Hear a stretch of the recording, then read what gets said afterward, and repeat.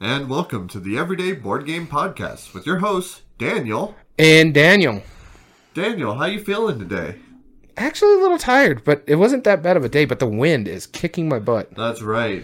You know, that's one of the... That's exactly where I was going to go with this, because one of the joys of living in New Mexico is that, you know, we don't have very scary natural disasters. You know, we don't have hurricanes. We got tornadoes. Flash floods are mainly the scariest thing. Flash floods.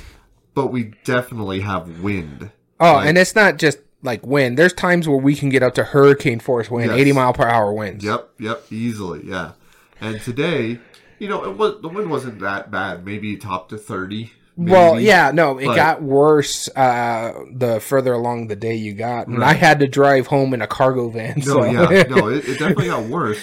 But what makes it even worse here in New Mexico is that it kicked up all the dust. And the pollen, and basically just all the weeds. So I can almost guarantee that I'm a little raspier than I normally am. I'm congested. I'm not going to even deny it. And it's just because I was perfectly fine all day.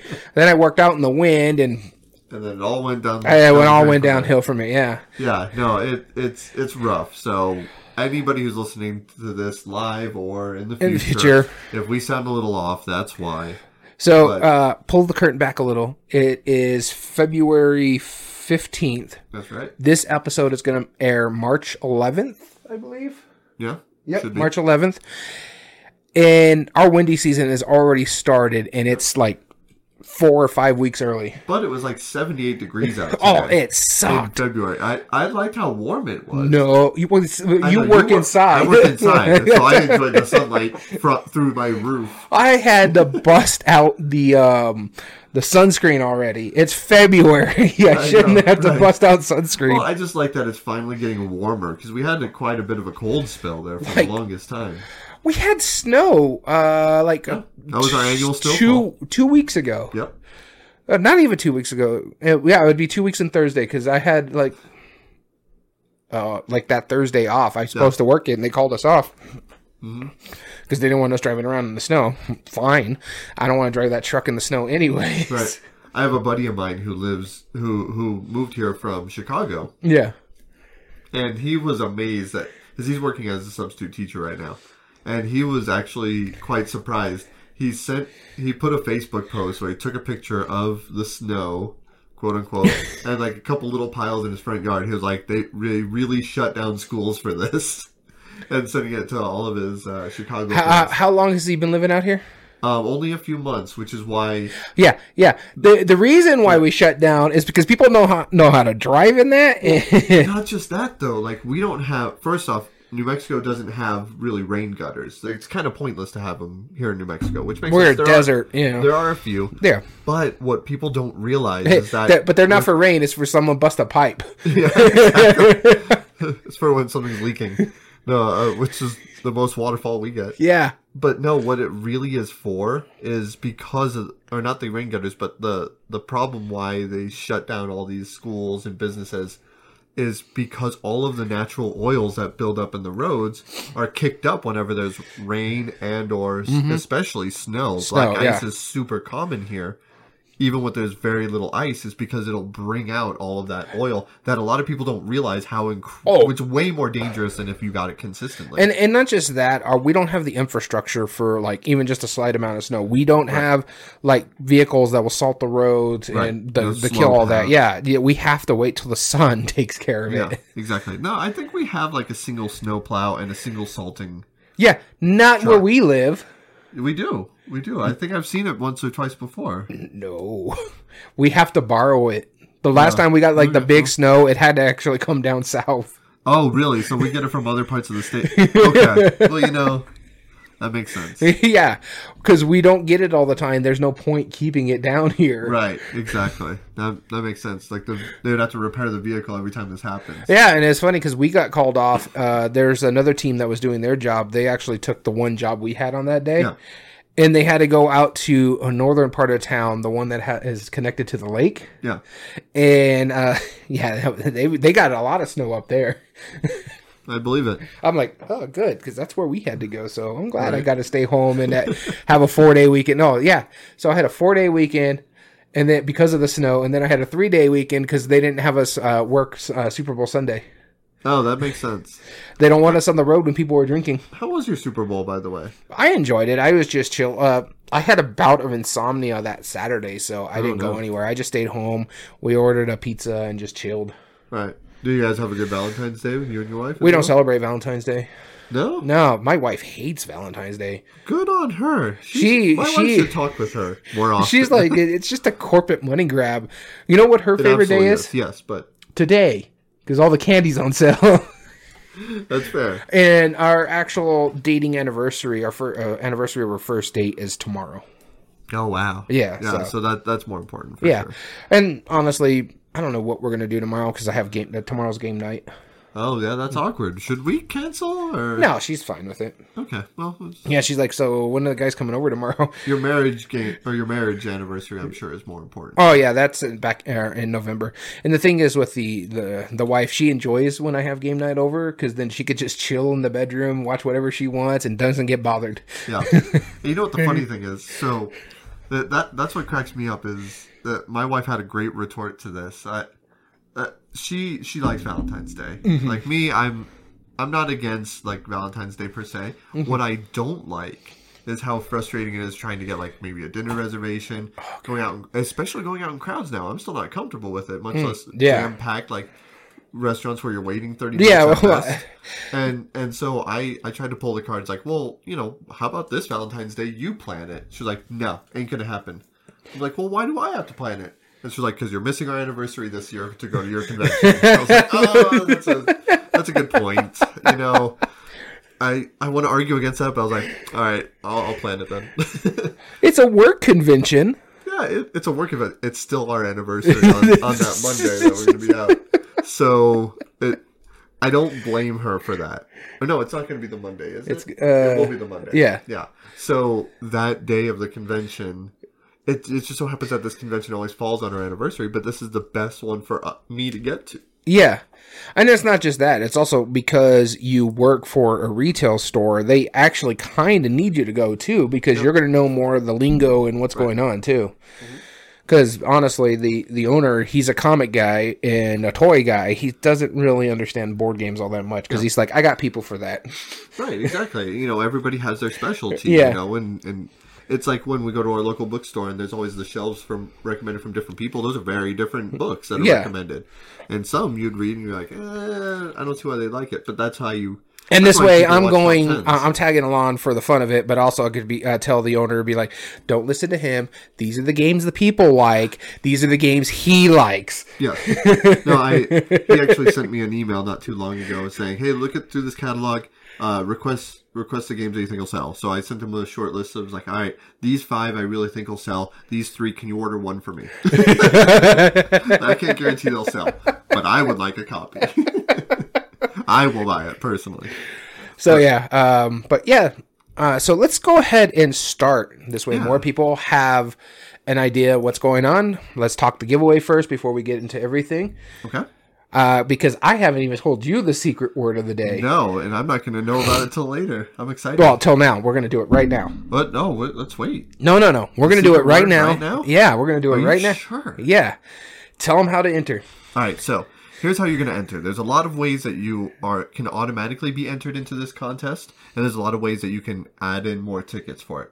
So what we're going to do, we're calling it tickets. It's not really tickets, but you have a number of entries that you can do it. First off, if you subscribe to us on Twitch, meaning you're probably watching us live right now, then just being a subscriber on Twitch, one of the 102, I think, that we have right now, followers, something like automatically enters you for each person. Secondly, if you want another chance to be part of it, if you are a YouTube subscriber, that gives you an automatic ticket. Thirdly, if you follow us on Twitter at EBG Podcast. You are also an automatic ticket. So that's already, you can have multiple times to enter. But now, if you haven't listened to any of the previous episodes, go back and listen to a few more after you're done with this episode. Because the past 4 episodes, including this one, we have been giving out a keyword. And each of those keywords, you have a chance to email us at everydayboardgames2020@gmail.com with the header horrified. We'll explain why in a minute. And in the body, put your name and put our keyword for each of those episodes. Okay? 1 email each. Okay? So each keyword, send a separate email. Each of those will be an additional ticket. Exactly. If you've heard the previous episodes, you know what those keywords are. I'm not going to spoil it here because, of course, we're trying to get people to listen to our podcast. Yeah, exactly. Of course. But real quick, let's just talk about what we're going to be handing out, too. I know you're anxious to say the keyword, but let's give them a reason. Daniel here has an additional copy of Horrified from Ravensburger, American Monsters. Not sponsored. Not sponsored by Ravensburger. This is out of his own pocket, and we're going to be paying for the shipping to one of our listeners because we appreciate you guys for listening. Continental USA. Just Continental FYI. USA, please, because shipping is crazy expensive right now. That doesn't mean you shouldn't enter. If you're outside the US, still please enter. Yeah. And if you happen to win, we'll figure it out. But we really want you guys to have a copy of this game that we've enjoyed so much, and we want to share this experience. So this is a chance to get a free game.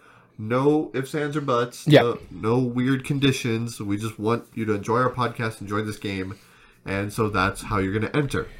So, Daniel, what is this mythical, keyword that I don't know about? Where are we going? When we're leaving, when this episode airs, where are we going? That's right. We are going to an industry board game convention called GAMA.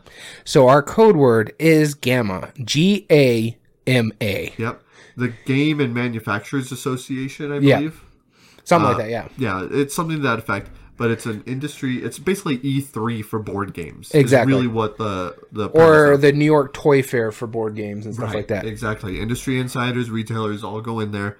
We're gonna go promote the podcast. Of course, I'm going with my store and also to promote some of my own games. Talk to publishers that have a good old time. I'm going for fun. Yeah. Most often than not, they announce a lot of new games and they showcase a lot of stuff, and that's why over the next year. And we always tend to wait for our anticipated games list for for this year is 2022, but for the years because GAMA is where they tend to announce a lot of it too. That's right. Because a lot of the stuff they're announcing is going to come later in the year because their big time for releasing games is in August because of Gen Con and because in October because of what is it? Not Origins, the European one. Essen. Oh, Essen, yeah. The Spiel Fair. Your Spiel, yeah. Yeah.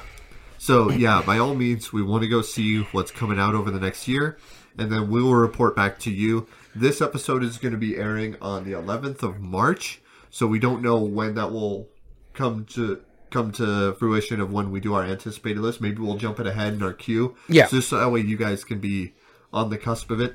I'm not aware of many other podcasts that are going to be there that accurately. I think maybe the Dice Tower, but it's more the channel than the podcast. I think because Dice Tower West is right before it. Right. Exactly. So they might just send someone up there. Yeah. Yeah. So there'll be some report, but realistically, we're going to try and bring you as much coverage as we can. Yeah. And then again, pay attention to our TikTok because we'll do short form videos there. Talking about our day. We may record videos in the hotel room after the night or during the night and stuff like that, just to put up on our YouTube channel. This way you can see, this is what we heard, this is what we can say, right? And give that information as well. We're going as much as we can to grow this podcast as well as our other social media stuff. That's right. Good deal. We're looking forward to it by all means. So we'll give you more updates as they arrive. Good keyword. I like that. Has nothing to do with our topic today, though. No, because the game is... the game has to do with our topic. So we just happened to stumble upon this theme, or specifically this category. Yeah, we were just looking at stuff, too. Yeah. And we're just like, ooh, we haven't done that. No. And then there's one game specifically that he wanted to argue and got it on this list. Was it number 7? Yep. Okay, yeah. Absolutely, that's because you were like, yes, we can finally argue that. I know. I've been looking forward to it. Oh no, it's going up against Horrified. Isn't it? Yeah. Oh no. I don't know. I still feel like I could have a pretty solid. Here's the thing with that number 2 and number 7. Those are only co-ops too. Yeah, I know. I know. That's the ironic part. It's okay. We'll figure it out. Can't be that bad. So our category today is creature monsters. And this, you can find it under the family on Board Game Geek, Creature Monsters. Yep, exactly. So what we did is we found all the games that were categorized as creature monsters. Mm-hmm. Specifically, I would say more so generic monsters instead of like we noticed that there wasn't really any Arkham stuff on it, and not to say that those aren't monsters, but Kingdom Death Monster, you know. Like that wasn't on there either. Right, exactly, and it's not because I think what Board Game Geek is doing, and we'll look at the definition here in a minute. But I really do think that the basis of that is more like generic monster as a concept. I have issues with what you're trying to say there. Because we just talked about one of them on the list, Horrified. Those aren't generic monsters. No, but what I mean, though, is that, I was going to make the IP argument, but Frankenstein really isn't an IP. Yeah. You're not wrong. You're not wrong. I suppose... they're not really monsters if they're like ephemeral, if they are like ethereal, if they're just concepts, you know, bigger things. I'm thinking like the Elder Gods as an example. Yeah. Like, yeah, they're monsters, right? But at the same time, are they really monsters? But some of the games on our list here, I mean, you got, again, Horrified, which is the Universal Monsters. Those are something specific. If it was the one that we're giving away now, yeah, sure, that could be on the list. By your definition. Yeah. BGG's definition is even more vague. It says here, games, expansions, promos, etc., featuring monsters in the theme or gameplay. Yeah. It's like, what? That can mean anything. Well, but then again, there might be other categories for different creatures. But here's my issue with that.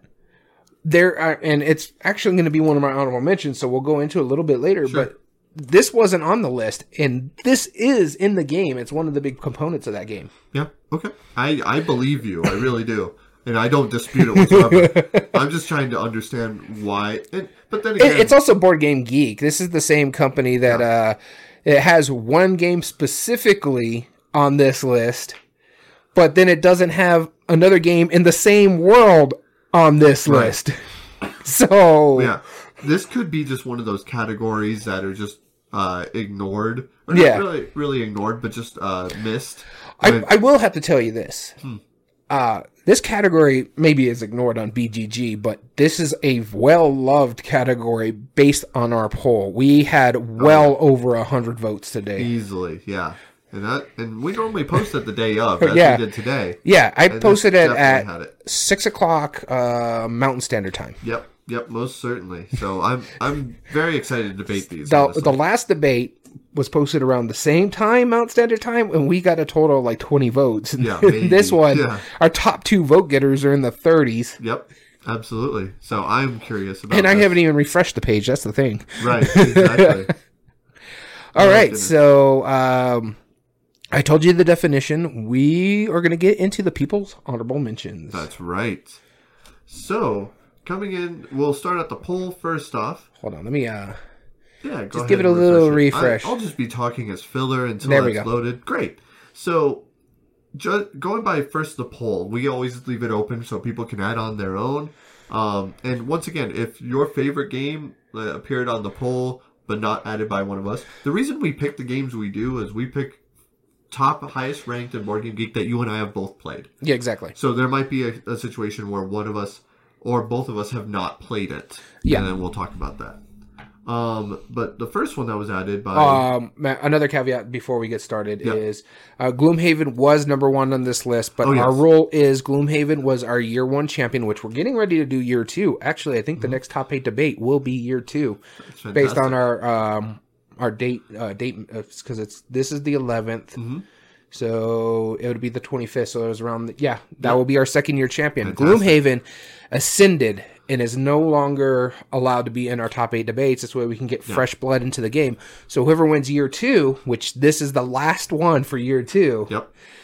Whoever wins year 2 is going to ascend as well. So definitely make sure you stick around to year 8 when we do a top 8 debate. That's the only other time you'll hear them debated.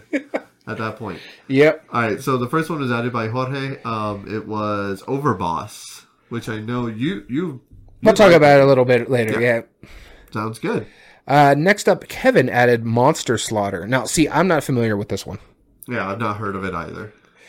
Paul put one that you played. Go ahead. Yeah, Zombie Kids and Zombie Teens.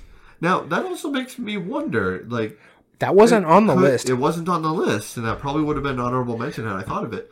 But actually, no, probably not. It's a good game. It's fine for what it's doing. It's very simple, but it's designed for kids, so that makes sense. Yeah.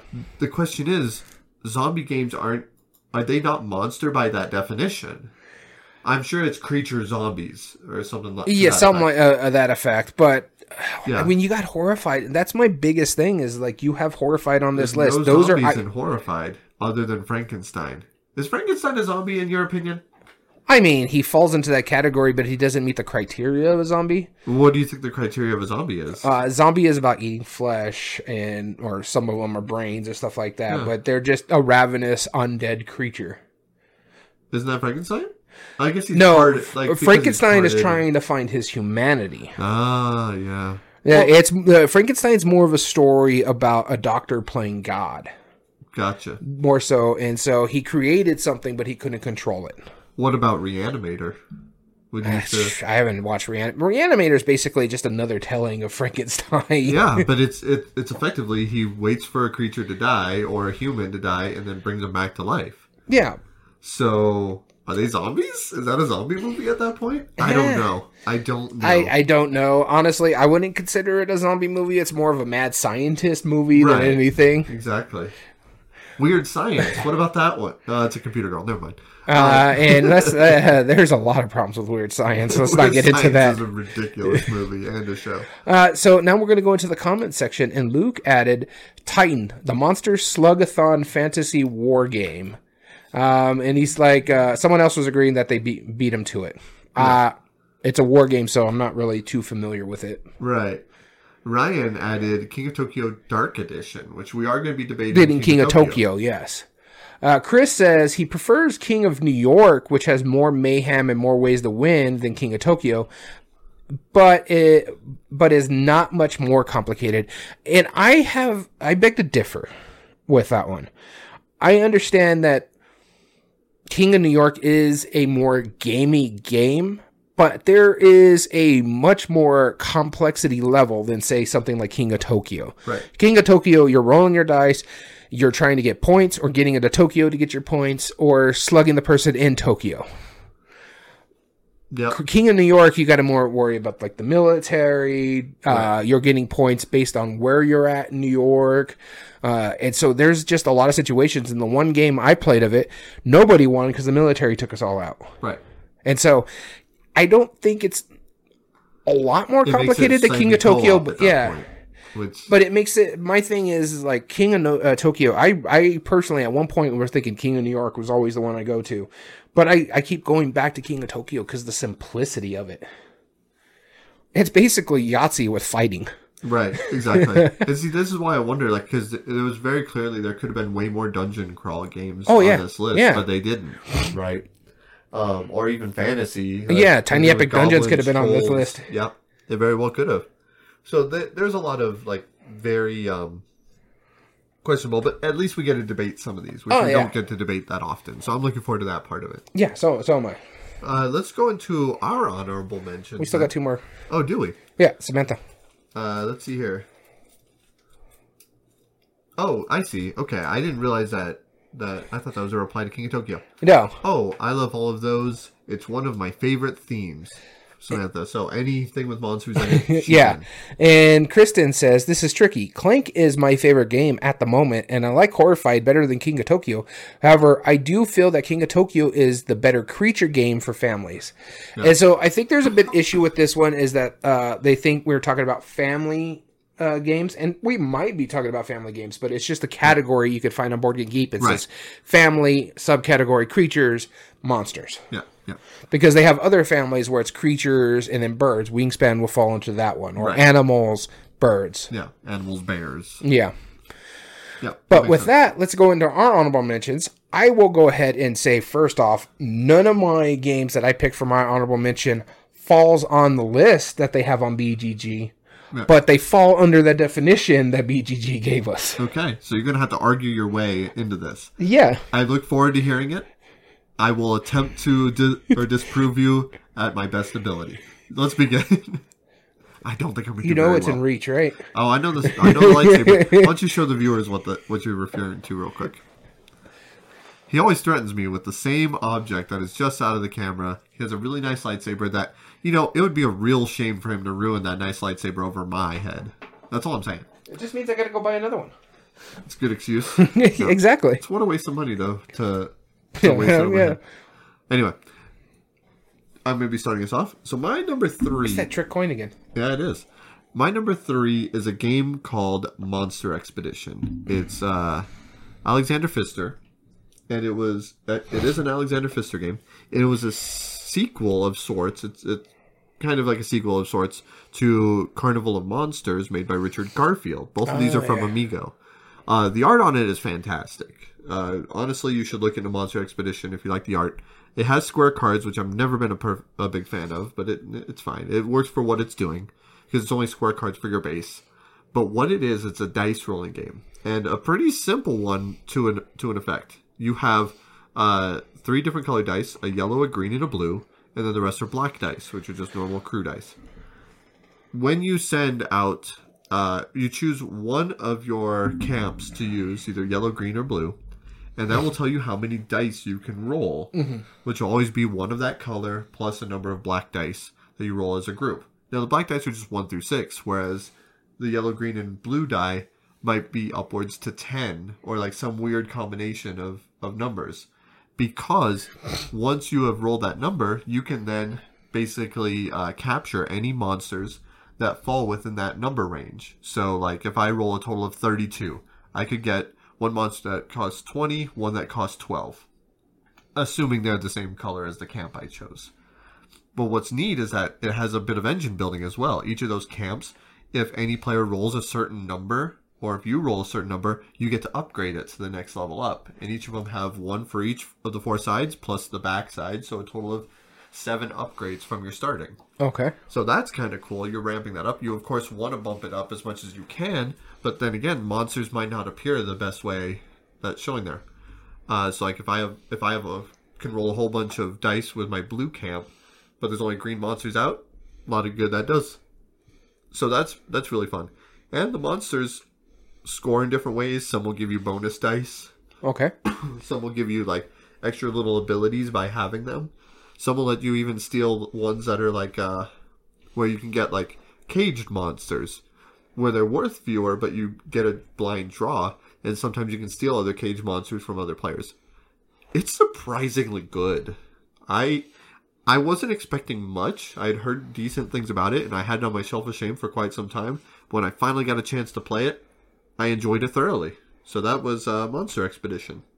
Interesting. It sounds pretty good. Haven't played it myself. I've only played one Pfister game. I own 2 of them. Yeah. I've only played one. Like 5 Pfister games, and I've only played 1. 2. I've only played 2. You played Great Western Trail. I've only played 1 that I own. Okay. So I own 2 Pfister games. I've only played Great Western Trail, so that sounds intriguing. Yeah. I'm noticing I'm just digging on his small stuff. That's what everybody says. I like Great Western Trail. There was some issues learning the game, and that rulebook. I want to try the newer copy because I heard they make the rulebook a lot better. That's good. That's needed. Because that rulebook was not good. Yeah. So we're gonna go ahead and with my first honorable mention here, and it was already mentioned up on by the fan vote, and this is Overboss, a boss monster game. Mm-hmm. Boss Monster is in this list. They use exactly everything you can find in Boss Monster in Overboss. It's just a tile laying game, and you're making basically the dungeon that the heroes have to go through to fight the bosses. You have all the creatures. In fact, you're one of the creatures. So this should fall under that category, but it isn't. And I think it's ridiculous. Overboss is a fun game. If you like tile laying games like Carcassonne and building a puzzle, and we were just talking about it the other day. Polyomino games. Yeah, well, it's not really polyomino. This one is literally a tile laying game. Oh, okay. But we were just playing a game, Cascadia, yes, where you're building your own grid out like that. Same thing, kind of, is where you're putting stuff out. You mentioned Calico is made by one of the designers for Boss Monster. Yep. Or Overboss. I really enjoy Overboss a lot. And to my surprise, because I'm not going to lie, I'm not a big fan of Boss Monster itself. It's a fine game, and I understand why people like it. Yeah, it's fine. But Overboss just blew it out of the water because I love the mechanism, because it's like you pick a tile, you get the piece that's on the tile, and so you're trying to build like some desert areas or some swamp areas, and you got all those monsters out there. Oh, it's a phenomenal game. I think you would enjoy it because what it does a lot of stuff like Cascadia, where you pick a tile and a monster resource and you're putting them in the proper places, as well as tiling, which you're already a big fan of. And I think it's like either a 3x3 or 5x5 grid that you got to build. So it's like it's ticking all the boxes that you like. Yeah. I definitely need to try this. So I say Overboss, a Boss Monster game, should be on this list. It's a phenomenal game. In fact, the people agree with me. And the fact that Boss Monster is on this list and this is not bothers me a little bit. Yeah, that's understandable. So that was my number 1, or number 3, Overboss, a Boss Monster game. All right. Let's go into our number 2s. Are we flipping the coin for each one? Yes, we are. Sounds good. You're going to be starting us off. All right, sounds good. So for me, my next one on this list, we have games like King of Tokyo on our list. Mm-hmm. I saw Kaiju Crush on this category. Well, why is not this game on the list? All those games are based on the creatures in this game, and that's Godzilla Tokyo Clash, which is a kaiju game, monster game. Which there are other kaiju games on the list, like Kaiju Crush from Fireside. Or, in case in point, King of Tokyo is on this list. Yeah.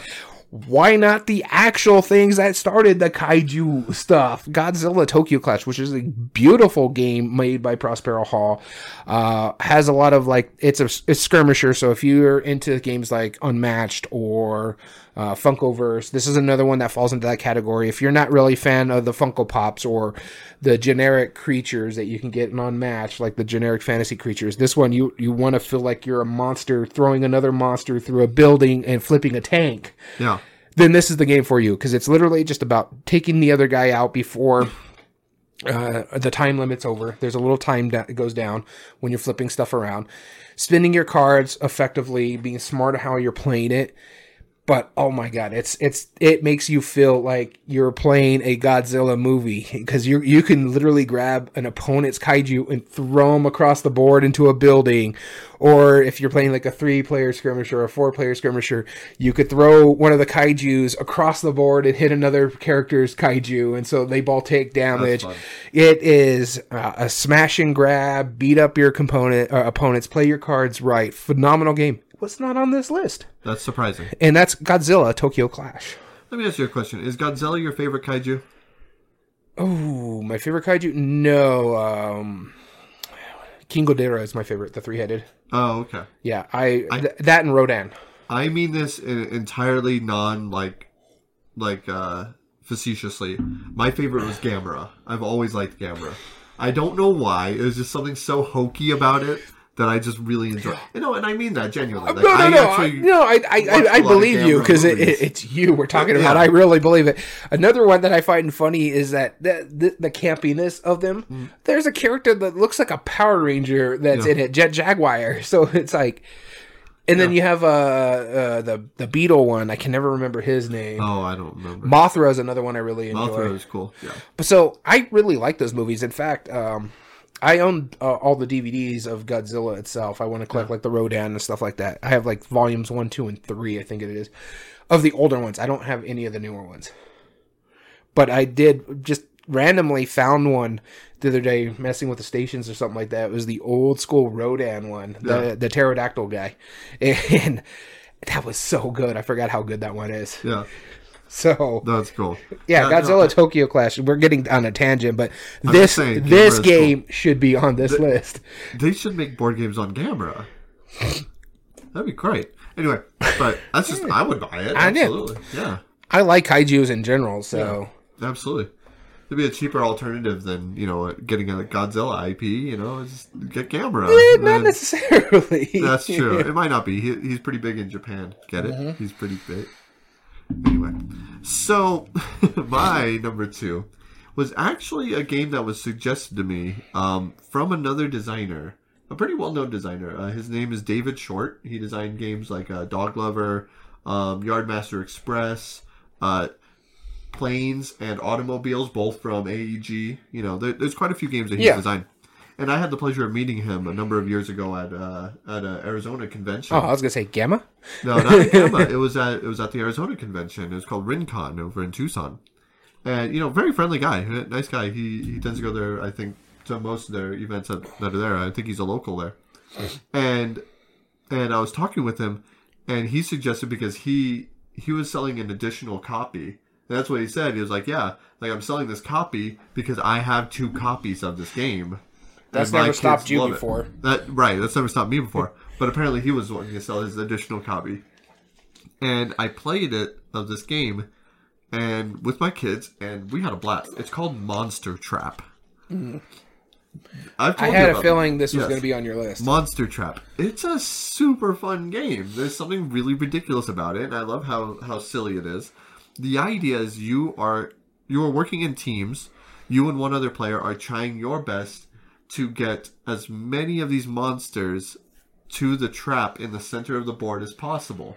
And the way you do it is that you flip over a card. I forget if it's a card or a tile, but you flip over a card, and it'll tell you where you place this little pawn figure.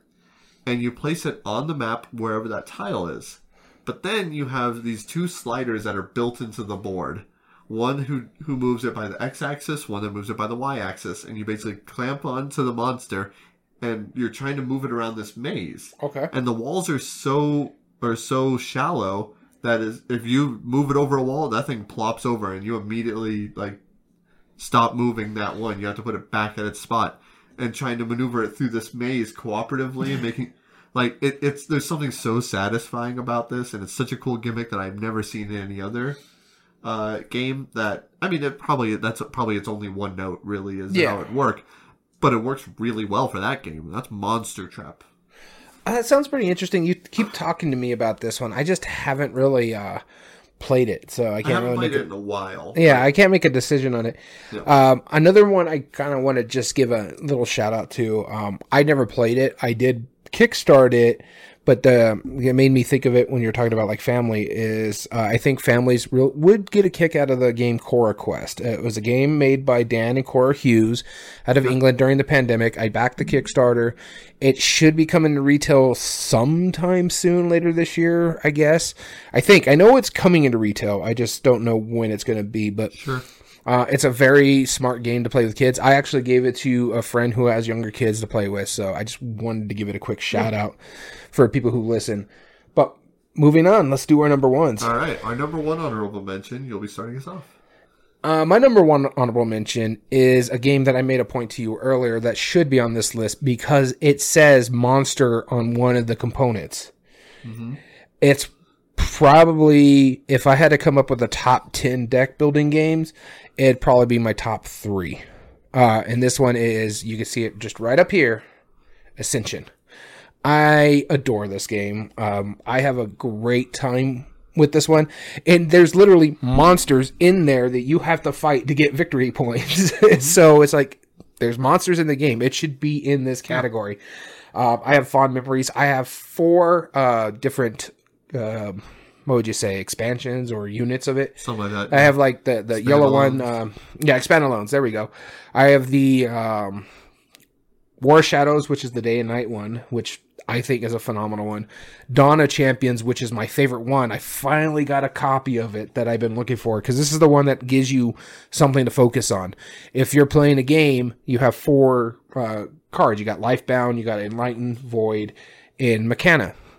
And so what this does is actually gives you leaders for each of those, and you randomly draw one, and it gives you a focus, a streamline. Okay, I got the Mechana leader. I want to either get Mechana cards this way I can get points because I can get my leader's card into my deck. Phenomenal on that one because Void does things about banishing cards, allowing you to streamline your deck, get the starting cards out for you can start doing other stuff. Mechana is really about spreading the love. They're one of the better ones because you can get attack as well as money to buy things as well. And I just really adore this game. Lifebound's all about drawing cards. Enlighten's about fighting monsters. So This game is one of my favorite deck builders. You fight monsters, you're getting victory points. It's a head-to-head against another opponent, but you're not really attacking other opponents like, say, something like Kastar Realms. You're basically just whoever can get the most victory points at the end of the game. Your cards give you victory points. The monsters you beat give you victory points. One of the other expansions that I have, Dreamscapes, you can actually add cards from your Dreamland into your deck, and these are powerful cards, but you have to get a certain resource to get them, and so that could be tricky. And then finally, I just got in the mail today the 10th anniversary edition of the first set with all new art. Thank God, because that first set was ugly as sin. It was pretty bad. The new art is gorgeous. I'll have to show it to you later. Yes, please do. But my number one, I think, should be in this category is Ascension, because you are fighting monsters. They're generic monsters, just random artwork and stuff like that have cool powers when you beat them. But for me, this is by far one of my favorite deck builders. Good choice. I also got to mention about the fact that I made someone rage quit when I was playing on the app. It's got a phenomenal app as well. I told you this story. Yes, you have. But go ahead and share it. So I was playing against one person on the app. I don't even remember the name. This has been about a year or two ago. And there's a promo in there that...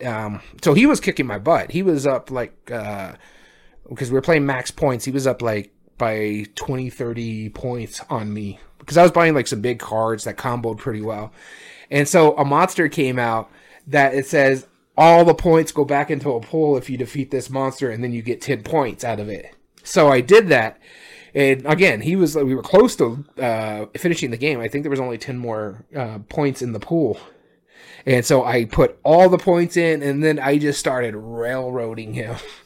By the time he raged quit, I was already up 50, 60 points ahead of him. Wow. Just because I set up my cards just properly, and I got lucky because that happened. That came out. It cost 10 to defeat it, and so I had 18 attack power. Wow. So it's like, sorry. It is what it is. Yeah. Wow. And so like halfway through the second round of the game, I guess you could say he just logged off. I don't blame him. And you complained about when you played against me in Carcassonne.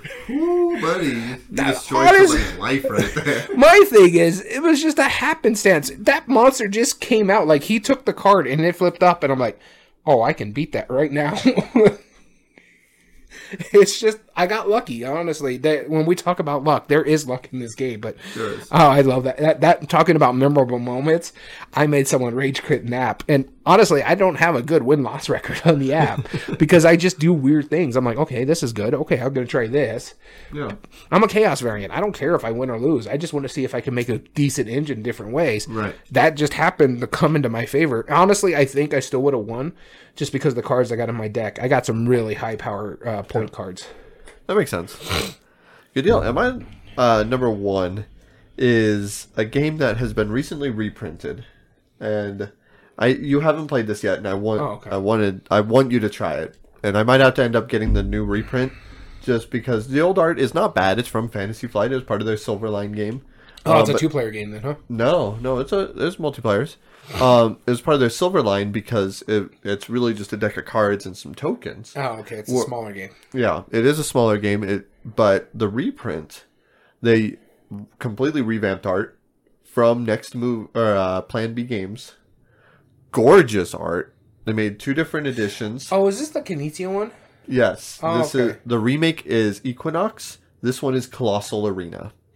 And okay, yeah. The way the game works is that you have a series of monsters that were set up at the beginning of the game. Effectively, what you're trying to do is you are trying to bid on these monsters that are competing in Arena, and you're trying to figure out who's going to be in the top 3. And whoever has the most points out of the top 3 win. And so it starts off with there being 8 monsters. You deal them out, and they have reference cards, and you deal them out in a long line. And on a player's turn, you just simply play a card from your hand that matches one of the monsters, and you play it in their spot. And they'll have numbers that vary, anywhere from like 1 to whatever the max is, let's say 12. I don't remember if that's actually it or not. But you have the idea that you have different levels of monsters. Because you're just going to be playing out one card at a time until every monster in that level has had a card placed on them. And whoever immediately has the lowest number is eliminated for that round. So out of the 8 monsters, the next round, there's only 7 left. And so you're doing that until you have 3 monsters remaining. It's not last person standing. It's just the 3 monsters, and whichever has the 3 highest numbers on it work. But what makes this game so interesting is every monster that's included in the game has its own special ability. And it's not just the 8 monsters. There's like 12 to 16 monsters you can choose from, and you mix and match which monsters and which abilities you play with each game.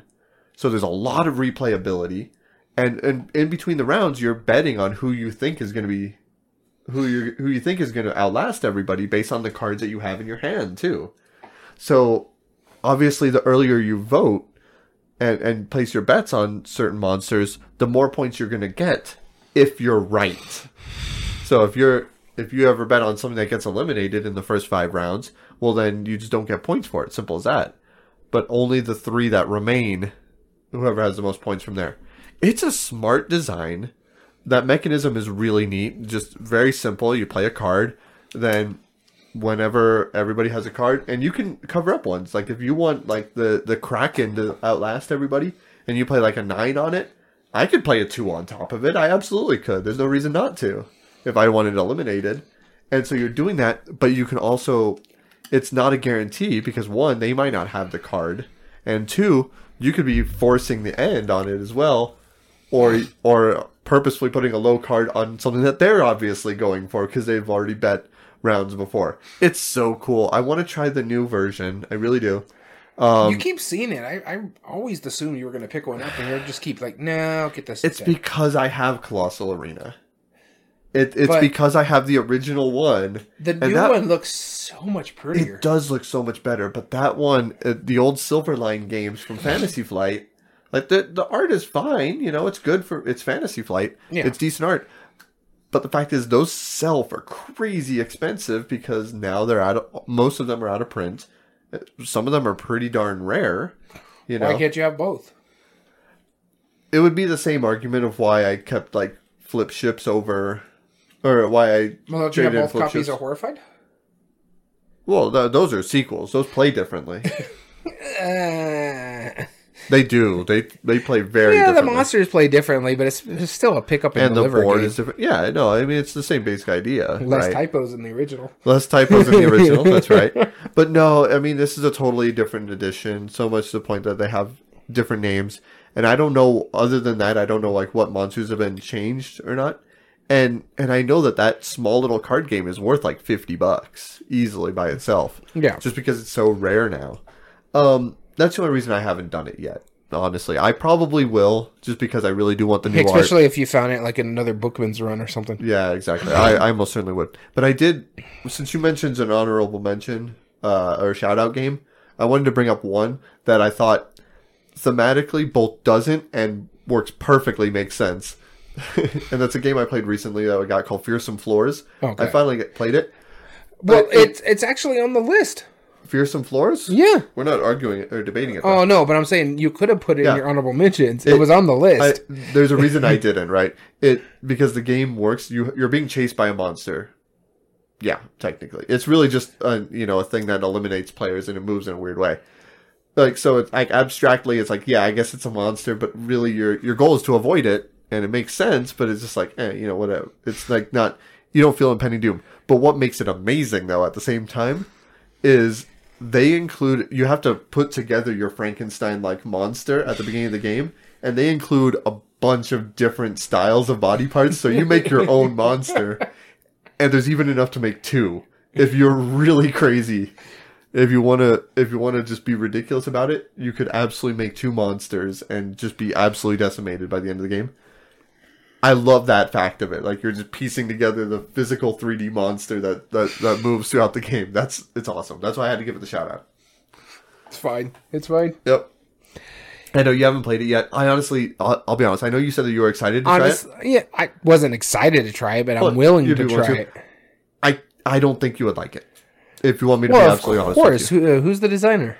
Freedom and Freeze. But no, you I've liked one game. Yeah, and that one's ugly as sin, too. I don't think this will win you over. Like, it's a fine game. It was on the list. It was ranked high enough for it. Yeah. But what I want to try it with more players. I only played it with 3. A lot of people said that it works really well with 6 and 7 players.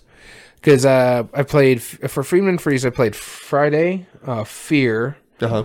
I also played Fast Loss, Fine Sand, and Power Grid. Oh, yeah, Power Grid. What is the other one? Futuropia. Yeah.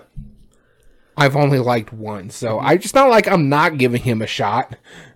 No, I know. And I'm just giving you that heads up because speaking of a game, I know it's not off the topic here, but I do have to say I finally found a Prospero Hall game I did not like. Really? Oh, that's right. Yeah. You told me about this. Caro. Oh man. It's too lucky. Like I told you, like my first roll, 4 fires. Yep. So it's just like, and then like there's a distinct first player advantage. Yes. Very much so, because it's like, okay, you got to look at all the cards. Okay, that's what I'm going to go for. Well, oh man, you took the things that give you like the dice, like the red die and the yellow die. Mm-hmm. Now I have to pay to get those die instead of getting them for free in my rolls. And then the one time I paid for the yellow die, fire. So yeah. It's like I had... But dice also really hate you. Yeah, and then it's also because it's a speed game, so you got to roll your dice quickly. And then the one time I could re-roll them, all I did was throwing fire.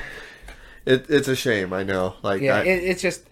I was not having a good time. My buddy liked it, so I let him finish it, or let us finish it. But I was just like, I'm not gonna play this again. It's just, it's too lucky, and there's not a lot of things that you could do to mitigate it. Because the things that allow you to mitigate it, if they're shuffled and all the way at the bottom, you're screwed. Yeah. I had my 2 tokens were free refills. That's all I had. I had 1 token that allowed me to get I think a special color die or something, and then another one that allowed me to reroll fire dice. And then the other 2 were free refills. And it's just like, no. Yeah. While he's like stockpiling the area control area, getting all the stuff. And I'm just sitting there like, yep. There's nothing to mitigate all this. Yeah. I almost wonder if... Yeah, the luck just didn't turn in your favor, but I almost wonder if you would have liked it much better. No, even if I was lucky as well. I don't like games where you can't mitigate that kind of luck. Right. That's fair. Because, like, I mean, you can mitigate... We'll play a heavy strategic Prospero Hall like Trapper Keeper soon. Actually, I'm looking forward to that one. That one's a set collection game. Maybe I'll bring it tomorrow. I haven't read the rules yet, man. Right. Yeah, okay. All right, let's move on to the top 8 debate. Let's go over... Do we want to do the criteria or what's in the top 8 debate? Let's go over what's in the top 8 debates. Okay. We're going to talk about our top 8 games that were highest ranked on BoardGameGeek.com with the exception of Gloomhaven, and the ones that we've both played. We have our number 1 seed, Clank. A deck building game. Actually, a deck building adventure is what it says. Uh-huh. Going up against our 8 seed, Boss Monster. All right. Our number 2 seed, Horrified. This one hurts me. Our number 7 seed, Castle Panic. Yep. These are my 2 favorite games on this list. Yep. Same here. Number 3 seed, Dungeon Pets. Versus our number 6 seed, Tidal Blades. This is probably my least favorite bracket. And our number 4 seed, King of Tokyo. Going up against our 5th seed, Rampage, otherwise known as A Terror in Meeple City. That's right. That's the actual copy you can get nowadays, A Terror in Meeple City. Right. Though... our buddy Dom at Bookman's was able to get an original copy of Rampage. Yep, and he hopped on it. Yeah. You don't own it, right? No. So you're the only one of us 4 that doesn't own it. Yeah, and I probably won't. Yeah, you didn't. I don't need to, all 3, because we talked about this, what are our gaming library rules. My wife can't stand that game. But now, imagine if we had 4 copies and we put them all together, and I took all the blue monsters, you took all the green, all 4 of them. We have Epic Rampage. Oh, no, because that would be good. We're going to have to take out that one card that makes... Oh, yeah, no, that's fine. We'll take out the acid breath. Not during COVID. Now it's more acidic. No, it's terrifyingly so. Yep. All right, so how do we actually break these down? Let's talk about that. So if we can't come to a mutual agreement, we normally break it down into several criteria, and we use these part of our arguments as well.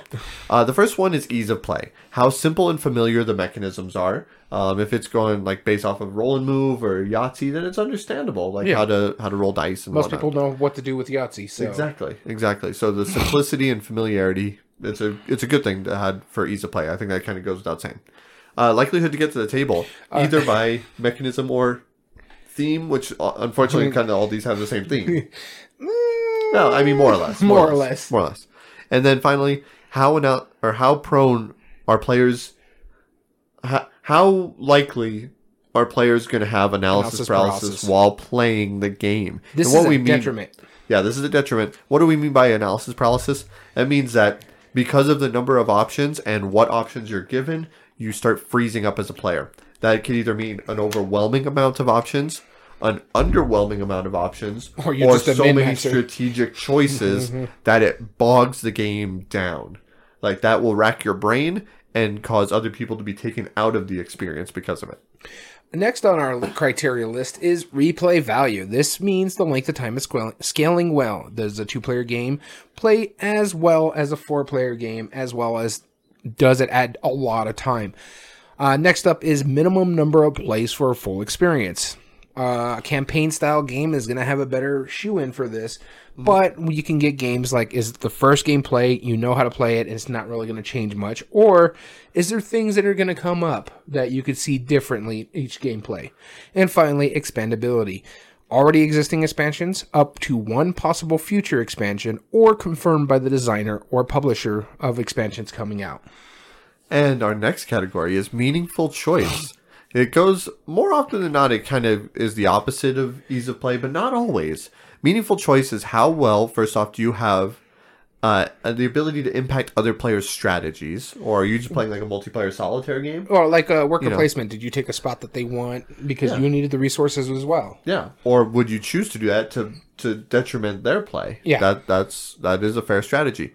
How well can you impact your long-term strategy? Is the choices that I make at the beginning of the game going to affect what I do later on in the game? And finally, do arbitrary choice make an impact on the game? Once again, this goes into if all the choices are good or all of them are bad. Like, could you...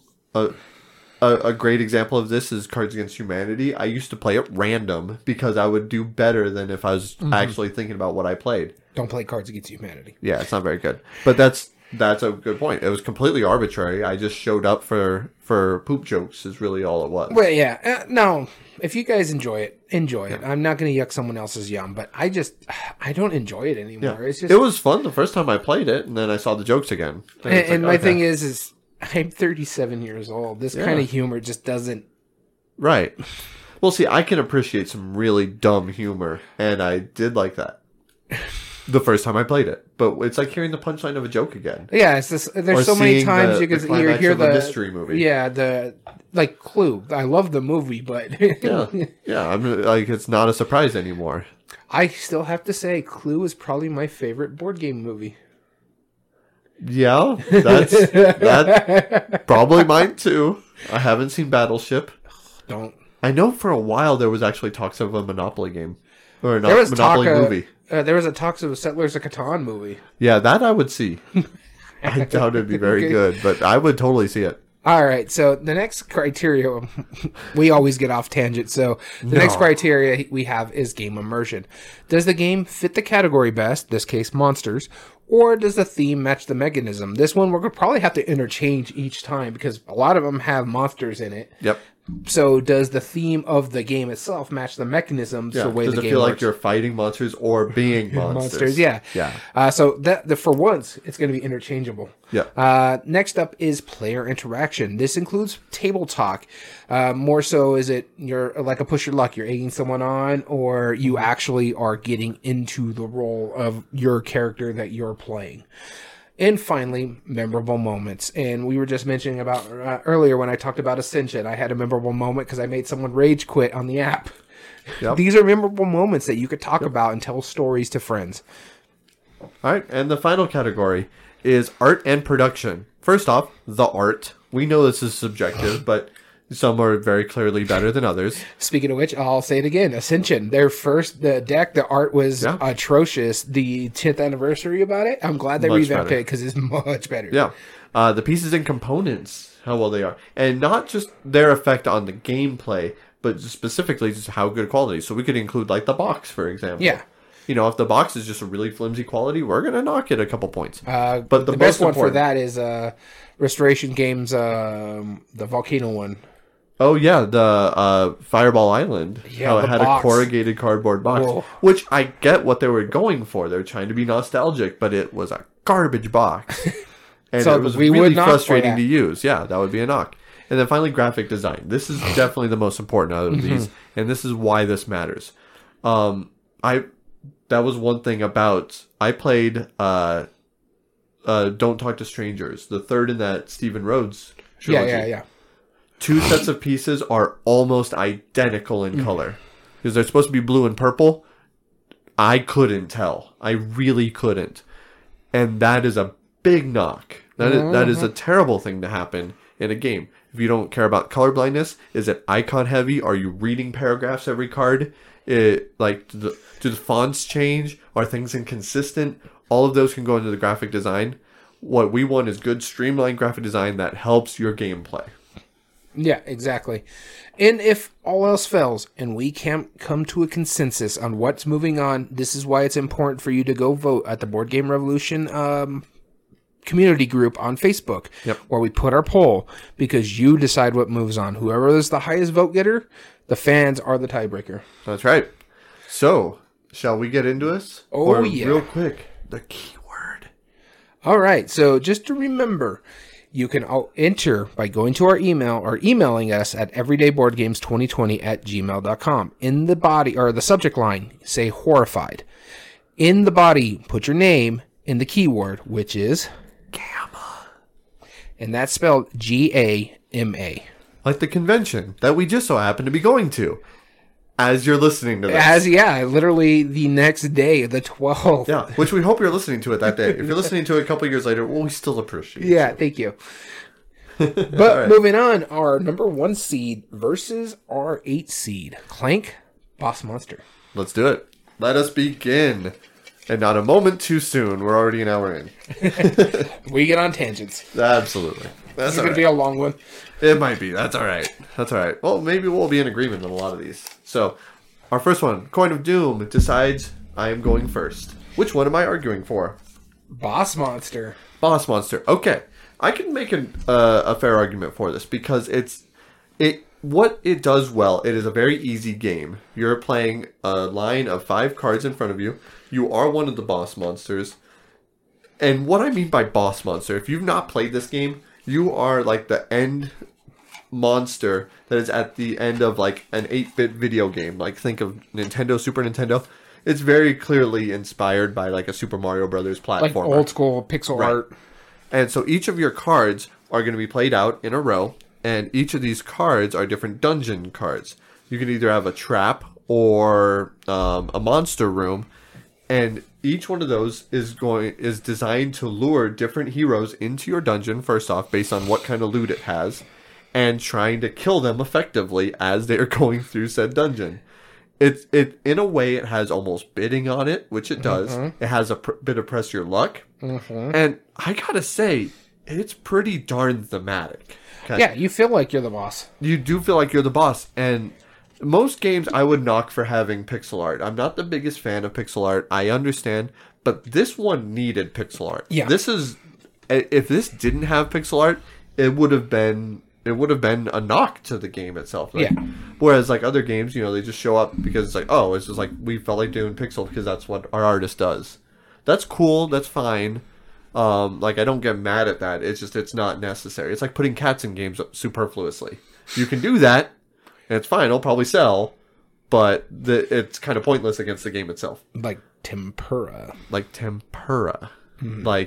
Calico. Anyway, so... Calico's a good game, though, from what I hear. It's a great game. That's what makes me mad about it. But Boss Monster, really, the theming is so immersive. It's a really fun game. The theme, honestly, works more in Boss Monster than Clank. Clank is fun and it's not unthematic. Oh no, I'll give you that. The theme does fit better. I just because feel like Clank is they've reskinned it how many times? Right, exactly. They made a space version and everything. Well, so like and then game you got immersion, the Legacy where you can use or have the characters from Acquisition. Or Acquisitions Incorporated. Yeah. So that's completely different than like the Clank itself. Right, exactly. So like art and production or game immersion, I definitely would claim for Boss Monster. I'll agree with you on that. And also art and production. I like hold on, the art part of it. I'll give you the art part of it. And the graphic design works really well. I'll give you that as well. Yeah. Because the graphic design in Clank, it's a bit darker. Yeah. There's a lot of icons that you have to pay attention to. The components are better, definitely. Oh, yeah. But, it's... Well, to a degree. The components are better to a degree. I don't think it's all that much better. It's fine for what it is. I think the card stock's better. Yeah, it is. It is. But Boss Monster, I think, definitely wins out those two categories. For sure. I will... Yeah, but... I don't know. I haven't thought about the other ones yet. So I'm thinking like ease of play. I do think Boss Monster is easier itself to play in a sense. But it's not really, because deck building, most people know how deck building. I get 5 cards in my hand, I play them out, move on to the next I honestly would say Clank is easier to play. Just because that the concept of deck building is really simple, but the fact that, But I agree with you. It's tableau building in Boss Monster. Well, not just tableau building; it's push your luck as well. Yeah. So there's a lot for Boss Monster. So sure, I do think Clank has a better likelihood to get to the table. There's a reason why it's so popular. Yeah, the deck building is probably, if I have to say, like for like the gaming group, deck building is probably top 5. Yeah, of all mechanisms out there. I think worker placement, deck building, and dice chucking are like the big ones. Yep. Next up, prone to analysis paralysis. This is the one where I think both of them are really bad at it. Because when you're doing Boss Monster, it's like, dude, and then, but I don't have myself built up for a warrior. Maybe I should start putting warrior stuff. Yeah, so it's just, both of them can be a slog at times. Clank is just slightly faster because it's a race game, though I do really want to try Richard Garfield's take on this, The Hunger. It's a vampire game. Replay value, that's going to be hands down Clank. What? I don't think it's hands down. There are plenty of expansions for Boss Monster. Minimum number of plays for a full experience. You're not going to see everything in the first game. No. In Clank, it wins that part, but scaling well? Clank plays faster. I played a full contingent of Boss Monster. Is it just a slog? It's a slog. I did not have a good time. And I played it at the shop. You remember, we were sitting there for like 2 hours. Yeah. I don't know, but Clank is only a Legacy right now. Yeah. Right? And I remember I got rid of my original copy because of how long it took for being a deck builder. But the thing is, with Clank, though, even though we're talking about like the time, we're also talking about how it feels. I'm still in the game, even if it takes 2 hours. With Boss Monster, if it's not my turn, I'm just kind of like sitting there, looking at my watch, playing on my phone. If I had a complaint about the Legacy version, that's definitely it. The length of time. Right now, we finally got a game under 3 hours. Or no, under 3.5 hours. That was time frame. Every game has been almost more than 4 hours every time we played it. And you're playing with 3 experienced gamers. Yes. And one who's picking things up, but yeah, she's picking up things. She's not the reason why. No. It's just it's the game. The game itself is just it takes. Forever. But you're talking about the Legacy, the actual Clank game. No, it's long, but you're still in it because you're just like, okay. And the thing is because you're in it because okay, he's going that way, so maybe I should go this way and pick all this treasure up before we wake the dragon and stuff like that. I think there's a lot more meaningful choice in Clank. A lot more. I do too. However, oh God. It's the elephant in the room. We have to bring it up. The fundamental problem with Clank, we can't discredit this, is the fact that people have found out that if you run and gun, basically grab the very first artifact that you can and get out of there faster, you have a significant likelihood of winning. And they fixed it with the new Clank game and the Legacy game as well. Right. So they did have to make a rule change. And I think it's in the base game now as well. I believe it. So the new reprintings, But it's just, that was a really bad... Yeah, no, that's why I didn't like Clank. In fact, I'm still not a huge fan of Clank. However, I think it's the better game. Yeah, I don't disagree with you. I as close as I actually think this is. And if even we called it a wash, it would destroy. Oh no, I'm sure. It's funny. To the point, Overboss has more votes than Boss Monster. Oh, that's silly. Yeah, no, I'm fine with moving it on. So that means Clank moves on. Next up is the painful bracket. This one's gonna hurt. Buckle in, everybody, because these are our two favorite games on the entire list. Yes, on the entire list. It is Horrified versus Castle Panic. You'll be starting us off. Please get the one I think you are. I got Castle Panic. Okay. All right, so hold on. I just got to fix some stuff real quick, and yep, that's what I need. So Castle Panic. I know you want to argue Castle Panic. I still think it's a phenomenal game. I think it's one of the best co-ops out there. Yes. I just think Horrified has the better theme. That's really the big thing. I love both of these games. With Castle Panic, you are a tower defender. And when we're talking about pieces and components, the base game is fine. It's great components. The card stock could be a little better, but it's not bad. Sure. But those tower pieces are so nice. Oh, I love for cardboard tower pieces. They're so nice. I really enjoy them. And the fortification, how it hangs on the wall, that's pretty good. No, they did a hell of a job. Fireside Games, probably hands down one of their best production value games for one of their first games. And the retail cost for Castle Panic is cheaper than the retail cost for Horrified. It is. Horrified is $40 to $50. Horrified's not... Yes, 40 is minimum. No, it's not. MSRP, yes. It is. It's 35. Nope. We can look it up right now. Okay. Miniature market doesn't count. I'm not looking. No, I'm just going to look it up here. No, MSRP for Horrified is 40. What's Castle Panic? 35. Mind you, Horrified has better components because of the minis. But that's the only thing they have going for them. I don't know. The fact that it has plastic minis and the rest of it's cardboard kind of cheapens it, doesn't it? A little bit, actually. I'm not going to disagree. I understand why they were going with that because it's a game that goes into Target. Right. If you put minis in that thing completely... Right.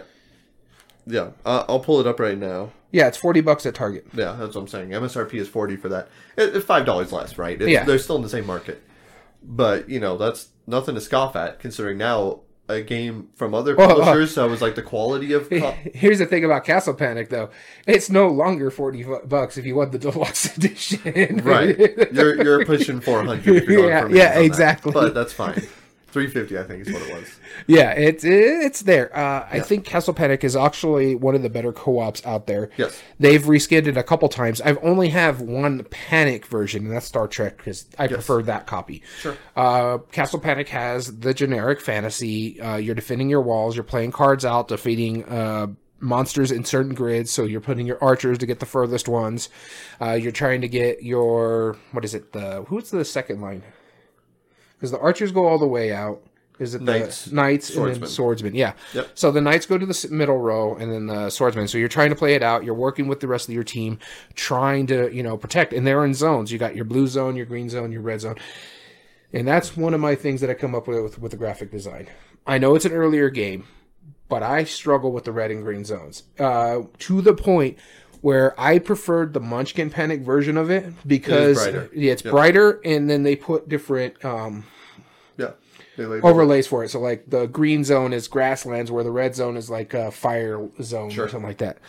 So that's my only issue with it. Other than that, it's a phenomenal game, but I don't think it's easier to play than Horrified. I do. I don't. Yeah, and well, I'll argue for Horrified, but I don't whatsoever. I think it's... Replay value, though, I think Castle Panic gets because it has 2, maybe 3 expansions and a few promos. Horrified, they had to come up with a whole different game because this way, if they want to expand it, they have to go a different route.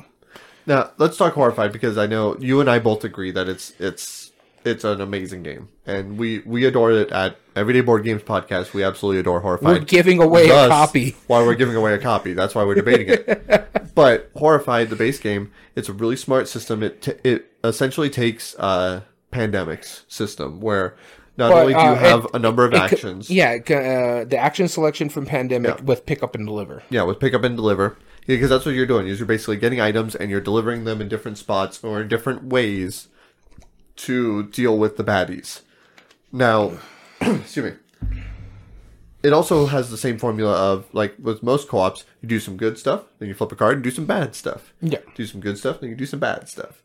Right? It is not difficult to play, and I know plenty of families that go into it playing it. And I love the art, I love the theme to it, because every monster does really feel different. And then if you take in American monsters as well, the cryptids play completely different than... Yeah, they certainly do. Yeah, I like how unique and replayable that is. It makes every experience different. And I love the difficulty aspect of Horrified too. Sure, yeah, it's a very simple way to modify it. You simply play with either 2, 3, or 4 monsters, depending on how difficult you want it to be. Yeah, easy, medium, hard. 2, 3, 4. 2 is almost always doable. 3 is questionable. 4 is ridiculously hard for some reason. It really shouldn't be that hard. Oh, and it's got a great solo mode too. I have to say that. Oh, I haven't played solo mode. How does it work? It works exactly the same as the base game, except for you start like at level 3 of Panic rather than level 1. It actually tells you the solo. It goes here, and you basically play it. You take your turns, your actions, do all that stuff, and you have to beat it before it hits the skull. It's just that you have a shorter amount of time, so you still get to play the complete aspect of the game. Gotcha. Okay, that makes sense. Cool. All right. Now let's actually break this down, because I think this warrants breaking down. Okay. The reason why I'm going to claim that I think ease of play goes to Castle Panic, and hear me out on this. Don't discredit me already. I'm already discrediting you. In a way, they are both action selection, right? They both, you're playing a number of actions. Mm-hmm. Whereas Castle Panic, the actions you could take is just what cards you play. Now, it is not analysis paralysis whatsoever. I would give meaningful choice definitely to Horrified. I do think it's more strategic, because in Castle Panic you basically play your cards. But that's all you do. You play cards. If they're in the right zone, they damage them. That's it. That's really the maximum on there. Now, likelihood to get to the table based on theme. Yes, I think Horrified would get there.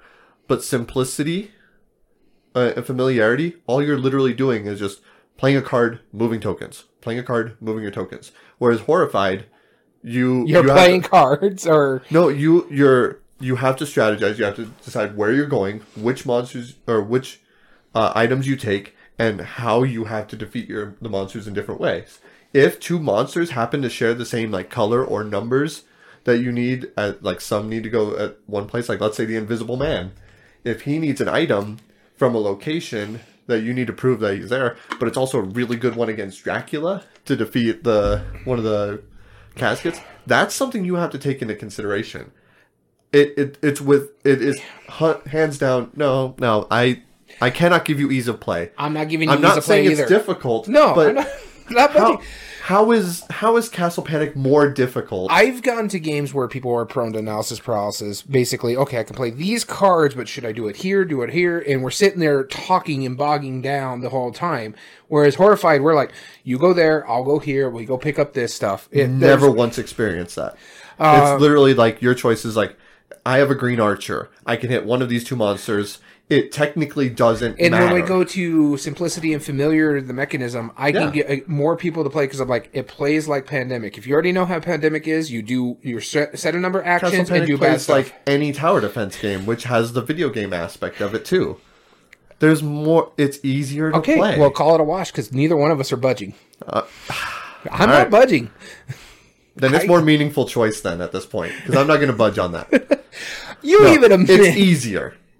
It is easier. Give me that one. No. I don't think it's going to do much more, but give me easier. I'm not giving you easier. I could get more people to play Horrified than I can. That has nothing to do with how easy the game is to play. When I describe a Pandemic, I'm like, you take 4 actions, you take your actions based on your action points. Right. And then bad stuff happens. Okay, here we go. Horrified. So yes, you have actions where you can either move, or you can use your special ability, or you can play some cards which don't count as actions, but effectively you are trying to move to or from different locations. You are trying to pick up items. You can also move villagers to and from the spaces to try and get them to their locations, which will give you more benefits. Oh, by the way, every 6 monsters is different.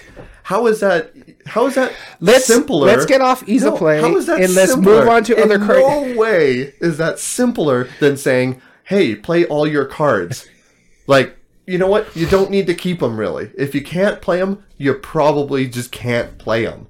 That's it. The only complexity in that game is decide, oh, well, they're going to move in a level. I will trade you this knight for your archer so I can hit them now and you hit them then. That's the complexity. It's not... I just taught you all of Castle Panic in less time than it would take me to explain one monster. I'm trying to move on. You won't let it go this time. Because that is ridiculous that you think this is easier. I think Horrified's easier. I could teach Horrified better than I can teach Castle Panic. Let's make a bet on this. I'm putting money down. Let's go demo both of them to the same group and let's time it. Well, that's actually not fair to me. You have history of teaching people games. I'll teach them both and you time it. I won't budge on this. That's why I'm saying let's move on. It is an easier game, hands down. Replay value, length of time, and scaling well. Castle Panic tends to go a little bit long, but it's not too bad. Yeah, the thing is, you have to go through all of the monsters. I honestly say Castle Panic overstays its welcome sometimes. A little bit. Yeah, especially when you're getting into the other versions of it. And minimum number of plays for full experience. You get the full experience on the very first game of Castle Panic, assuming you win. yeah, assuming you win. Because the goal is to get through every token. Yeah. So you see everything. You see everything. So that means Horrified wins the minimum number of plays, so we're 2? All right, expendability, I think this is where Castle Panic wins. It has, how many Wizards expansions? It has 3 expansions. Is the Wizard one? Wizards, the Giant, Dark Titan, and the one where you're actually building structures. And then you also have like the 4th one, quite a few promos too, with like the catapult and stuff like that. Yeah. Meaningful choice. Part of the expansion. Oh, okay. Yeah. Meaningful choice. Horrified. Yep. Okay. Game immersion. Horrified. Yeah, I'll give you game immersion as well. Yeah, I do feel more like you're fighting off the monsters in that than. I mean, you're defending. See, here's the one I thought was going to be the problem: is the art and production, because both of them are really well produced. I mean, the art I think goes to Horrified. I'll give you the art, especially because I like the cards with the black and white feel to them. Mm-hmm. More so than I do with the American Monster ones. Oh yeah, absolutely. Pieces and components. This is where I'm like, it comes down to the minis are nice, and the cardboard is nice. Again, for me, it's the consistency thing. But also the minis have problems. They're not like that good thick plastic that you can get because someone has like the Michael Jackson Dracula. He's like leaning way forward. Yeah, doing the smooth criminal lean. Yeah. The graphic design. Which one do you think has the better graphic design? I would call that a wash. I mean, no. I will slightly give it to Horrified because of the color scheme. Yeah, they fixed it in Munchkin Panic and Star Trek Panic. I don't even have that problem because it's space. I'll give you that. Yeah. So art and production, game immersion, meaningful choice are all Horrified. So it moves on. Replay value was a wash, and ease of play goes to Castle Panic. I agree. All right, so let's go on to the next round. Dungeon Pets versus Tidal Blades in our 3rd round. Hold on, let me write this down. That Horrified moved on. I'm the one trying to move on. And... All right, you will be leading this argument. Boss monster, Castle Panic goes over there. These are to stay. As you're sorting out the pieces, it's Dungeon Pets versus Tidal Blades. These are more obscure. I don't think we're going to really get into a big argument with this one. That tells you how passionate we are for the other 2 games. Yes, no, that was definitely we gave everybody the premise like they need to hold on. Tidal Blades is the one I'm arguing. Okay, sounds good, and I will be arguing for Dungeon Pets. Oh man, this one's a tough run for me because I enjoy one more so than other, but one of them is a lot more complicated than it needs to be than the other. Yeah, one is And the other one's way complicated. Yeah. But you kind of know that going into it. I don't know. They both give an aura of hey, look, this is a simple game. And you get into it, you're like, wow, that's not a simple game. The only reason why I think Title Blades is slightly easier and not much more is because it's Vlado Chvátil. Yeah. Vlado Chvátil doesn't streamline necessarily. I mean, he's not overly complicated. That's not saying Title Blades is simple by any means. No. I mean, we were playing a third of the game before you and me even both go, oh, we finally figured out how to play this. And then we play the game again, or played the game throwing on. I'm like, oh, I totally missed that point, didn't I? Yep. Oh, Title Blade. But yeah, no, I remember playing Dungeon Pets, and I was like, my brain hurts. Yeah. Like, because you want to raise them and all that stuff. Yeah. So I'm just going to go through, for me, the criteria. The Title Blades, I will give you this. Title Blades wins art and production, hands down. It is stunning. First off, it's stunning. Beautiful blues, beautiful screen, boards. Graphic design, though, I have a problem with all those stupid boards. Honestly, there is way too many boards for Title Blades when that's modular not graphic boards. Design. That's art and pieces and components. No, yeah, it's in pieces and components, but it's in the graphic design aspect of it because you build out the board because it's supposed to be like in a circle. Right. And how they don't quite fit. Yeah. Right? They're all like kind of weird, exotic shape in a way. But when you get the characters, I think they're minis. I can't remember if they are or not. I think the characters are minis. And then the freaking dice. The dice are the best part of that game.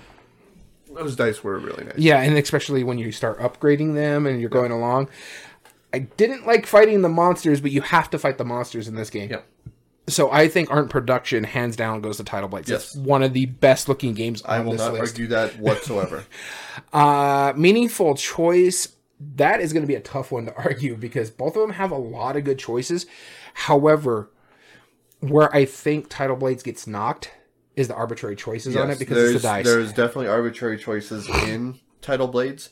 Yes, of course, you always want to upgrade your dice. You always want to get better dice, but that doesn't mean you're going to get what you roll. But honestly, you're going to get what you want to roll. I'm looking at this list. I think Title Blades is a phenomenal game for what it is. I wasn't as enamored with like our other two companions were playing it. Yeah, I thought it was fine, which is a shame because like all four of us were really excited to play it. Yeah, especially you. The least. I was so excited to play this. And it was a letdown. And the thing is, with Title Blades, it looks like something that's right up my alley. I love those big, thematic, dice-chucking games. Right. I have Eldritch Horror in my collection. I almost have every single one of the expansions for it. And this one just was kind of a letdown for me. And that's not saying that I enjoyed Dungeon Pets all that much. It was fine. I enjoy some of the humor in the rule book and the basics of the game. But for me, if I had to pick a game out of these two, I'd pick Title Blades again just because I wasn't really enamored with Dungeon Pets either. Now, if I want to play like a gamery game, then Dungeon Pets would win it hands down. But if I'm picking a game out of these two to play, I'd pick Title Blades. Yeah, that would be a tough choice for me because like it's more like I'd rather neither play either of them. I enjoy Dungeon Pets.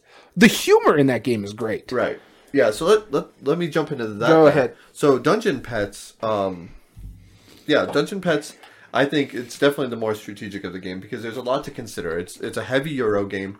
Both of the games do themselves a disservice. And what I mean by that is that both of them, the way that they're presented and the way that they look and honestly, with Title Blades, I thought it was a racing game. I thought it was going to be just a really light replacement game. I honestly thought it was going to be really light because the game that was before it, Grim Forest, it was a while back before it, but I had finally played it not too long before we played Title Blades, and I was like, wow, okay, Grim Forest is very simple. You bid on a spot and you get some resources. That's it, right? And I was so excited about how great the components were. The theme was fun, and it was just a simple, easy to get into game, and that's why I was so excited for Title Blades because I thought that was going to be my experience. Yeah, and both of them carry themselves like they look like they should be a family weight game.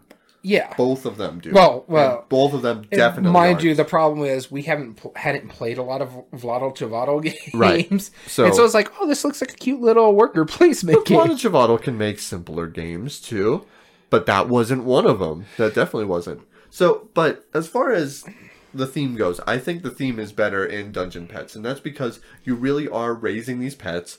You are making them bigger. They need more food. You need and you got to put them in the arena to make money. You have to put them in the arena. You have to put them in cage properly that they hopefully won't break out of. And one of the funniest things, I was watching Rodney Smith with Quentin Smith, like the Shut Up and Sit Down with Watch It Played, and they were talking about this. And he said one of his favorite things about any rule book is when you could say something so ridiculous in the rule book, like whether it makes sense or not, but you're going to remember that for years and years later. And there is a rule. It's true. In Dungeon Pets, I still remember it. Yeah. And that's when a pet escapes, or whenever you get rid of a pet to send it to, the farm or whatever, more meat coincidentally shows up in the market. And it's like, oh, don't mind that. And he even plays that off in the rule book. It's like, oh yeah, we all kind of know what's going on here. By the way, it's just coincidence that more meat shows up every time. Yeah. That's hilarious. It's got one of the funniest rule very books little about the game, but I remember that. No, but what I think it makes the meaningful choice so much better in this is Tidal Blades is a worker placement. You're putting your workers out, but there's a lot to consider in every spot you do, and some are locked down, some are restricted, different things. Or some are bonuses because the judge is over there. This is like a worker programming thing, because remember behind your screen, and I don't know if you remember this off the top of your head, you have the little goblin pieces that you're putting in different parts of the dungeon, and you're effectively bidding for your turn order. And whoever does that the most, because there could be a lot on the board that's really, really, attractive to some players, and you're like, oh wow, I really need to bid high on this, but I know you see that too, and that might work for your thing going pretty well, so I need to bid really high in order to get it. But do I want to put all my eggs in this basket and just get this one thing and not be able to do anything else? Yeah, exactly. There's a lot to consider. Ease of play, I'll give it to Tidal Blades. Barely. Tidal Blade, barely. Replay value, Dungeon Pets, because they actually do have expansions for Dungeon Pets, I believe. I might be wrong on that. We'll have to look into that. But minimum number of plays for full experience, there is, because of how all the monsters are totally different, I would give that to Dungeon Pets. And expandability, we'll have to look into it. But neither of them scale well. Oh, no. So that's a wash.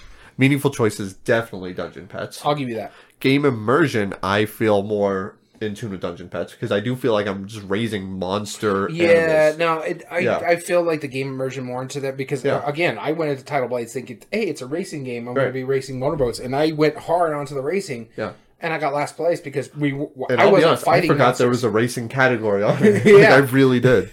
But everybody who's raised a pain in the butt animal knows exactly how painful it can be, and how obnoxious they can be, and how stubborn they can be. You're talking about your cat then, huh? And I've had stubborn dogs. All my dogs are stubborn. They're very, very stubborn. And I've had animals that aren't fun to take care of, but they all have their own different personalities, this reflects that, definitely. No, I'll give you the game immersion. So we got... And then art and production is definitely Tidal Blades. Oh, yeah. So 3 to 2, Dungeon Pets moves on. That's right. Because I don't even feel like doing the replay value. I just remember... Yeah. Yeah, we'll just move on Dungeon Pets. Yep, and it's going to go up against Horrified. All right. And our final category of this quarterfinals is King of Tokyo versus Rampage. We got the Kaiju game, huh? That's right. This is the game of the Kaijus. Daniel, I will be leading this argument. All right, you get King of Tokyo. Okay, so King of Tokyo. This was Richard Garfield's first big hit. If you ignore the little card game called Magic. Minor detail. But no, what he did... Minor detail. Minor detail. He made, a King of the Hill style game using a Yahtzee mechanism. Ease of play goes to this already. I was not going to argue that point. Ease of play goes to this already. It's freaking Yahtzee with monster Although, fights. Flicking discs isn't exactly difficult. And dropping pieces on a board. It's not exactly difficult. But, this game is one of the best introductory games, because most people have played Yahtzee, or at least understand the idea. Roll all your dice. You have 3 rolls. Set aside some you want, re-roll, set aside some more, re-roll. That's what you get. And the fact is, half of the sides of the dice are just ways to get victory points anyway, so it doesn't matter. However, what makes King of Tokyo a really neat game is the fact that in upwards to 4-player game, 2 to 4 players, it is one person versus everybody else, depending on who is in Tokyo at the time. Their attacks hit everybody else. Everybody else's attacks hit the person in Tokyo. And when somebody attacks me, that's the only time, after suffering the damage, do I get to decide if I want to bail and let somebody else take that over. Whenever you take over Tokyo, you get a point. Whenever you stay in Tokyo at the beginning of your turn, you get 2 more points. Yeah. Okay, so every turn. So it's kind of a press your luck. However, there's 2 parts about it that make it cool. 1, 2 different ways to win. That's what makes it so neat. You can either get 20 victory points or be the last person standing. That's really simple, easy to understand, and it works really well every time I see somebody play it. That being said, Rampage.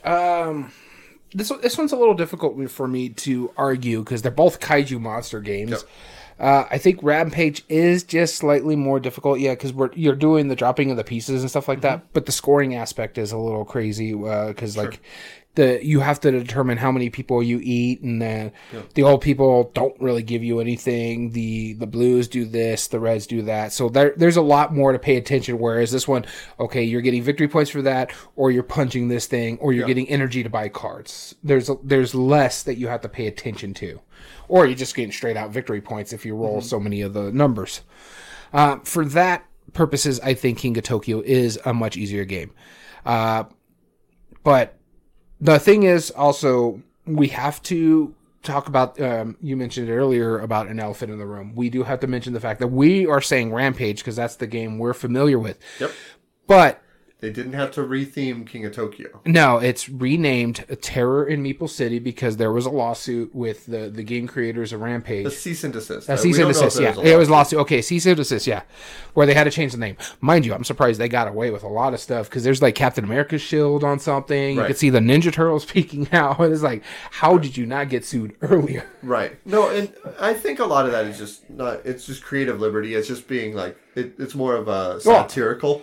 Whereas the name Rampage is definitely copyrighted. But even with that satirical, those things are copyrighted too. Captain America's shield's copyrighted. Yep. And that is literally his shield on the board. Yep. So that could get them in trouble too. Especially with Disney and how they are. So you can't really get... There are copies out there in the wild. They're a little more difficult and a little bit pricier if you want it under the Rampage name. But just because of the name change, I think King of Tokyo has a better chance of getting to the table on ease of play than Terror in Meeple City. Yeah. Oh, yeah. Based on that game. Okay. I see what you're saying. Yeah. If it was the original Rampage title, it would have a better chance. Because it does feel like Rampage in a sense. One of my favorite arcade games. Yeah. You feel like you're destroying a city in this game.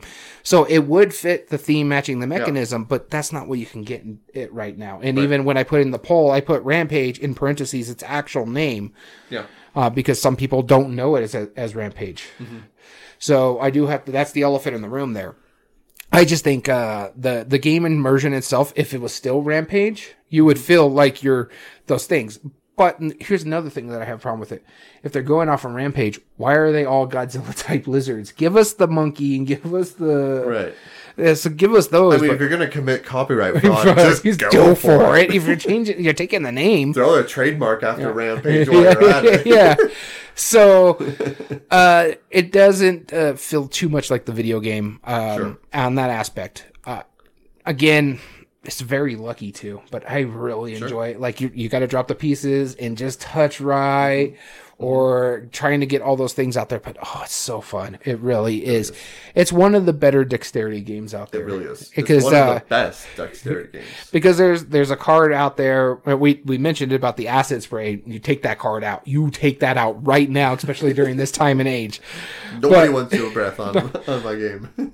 But there's a part where, like, if you put it on the top of the character's head and you flick it, and then whatever happens. The car. Oh, that's so good. Yeah, you flick the car off the person's head, or you take your piece and you drop it from space or something like that. It has to be so much against the thing.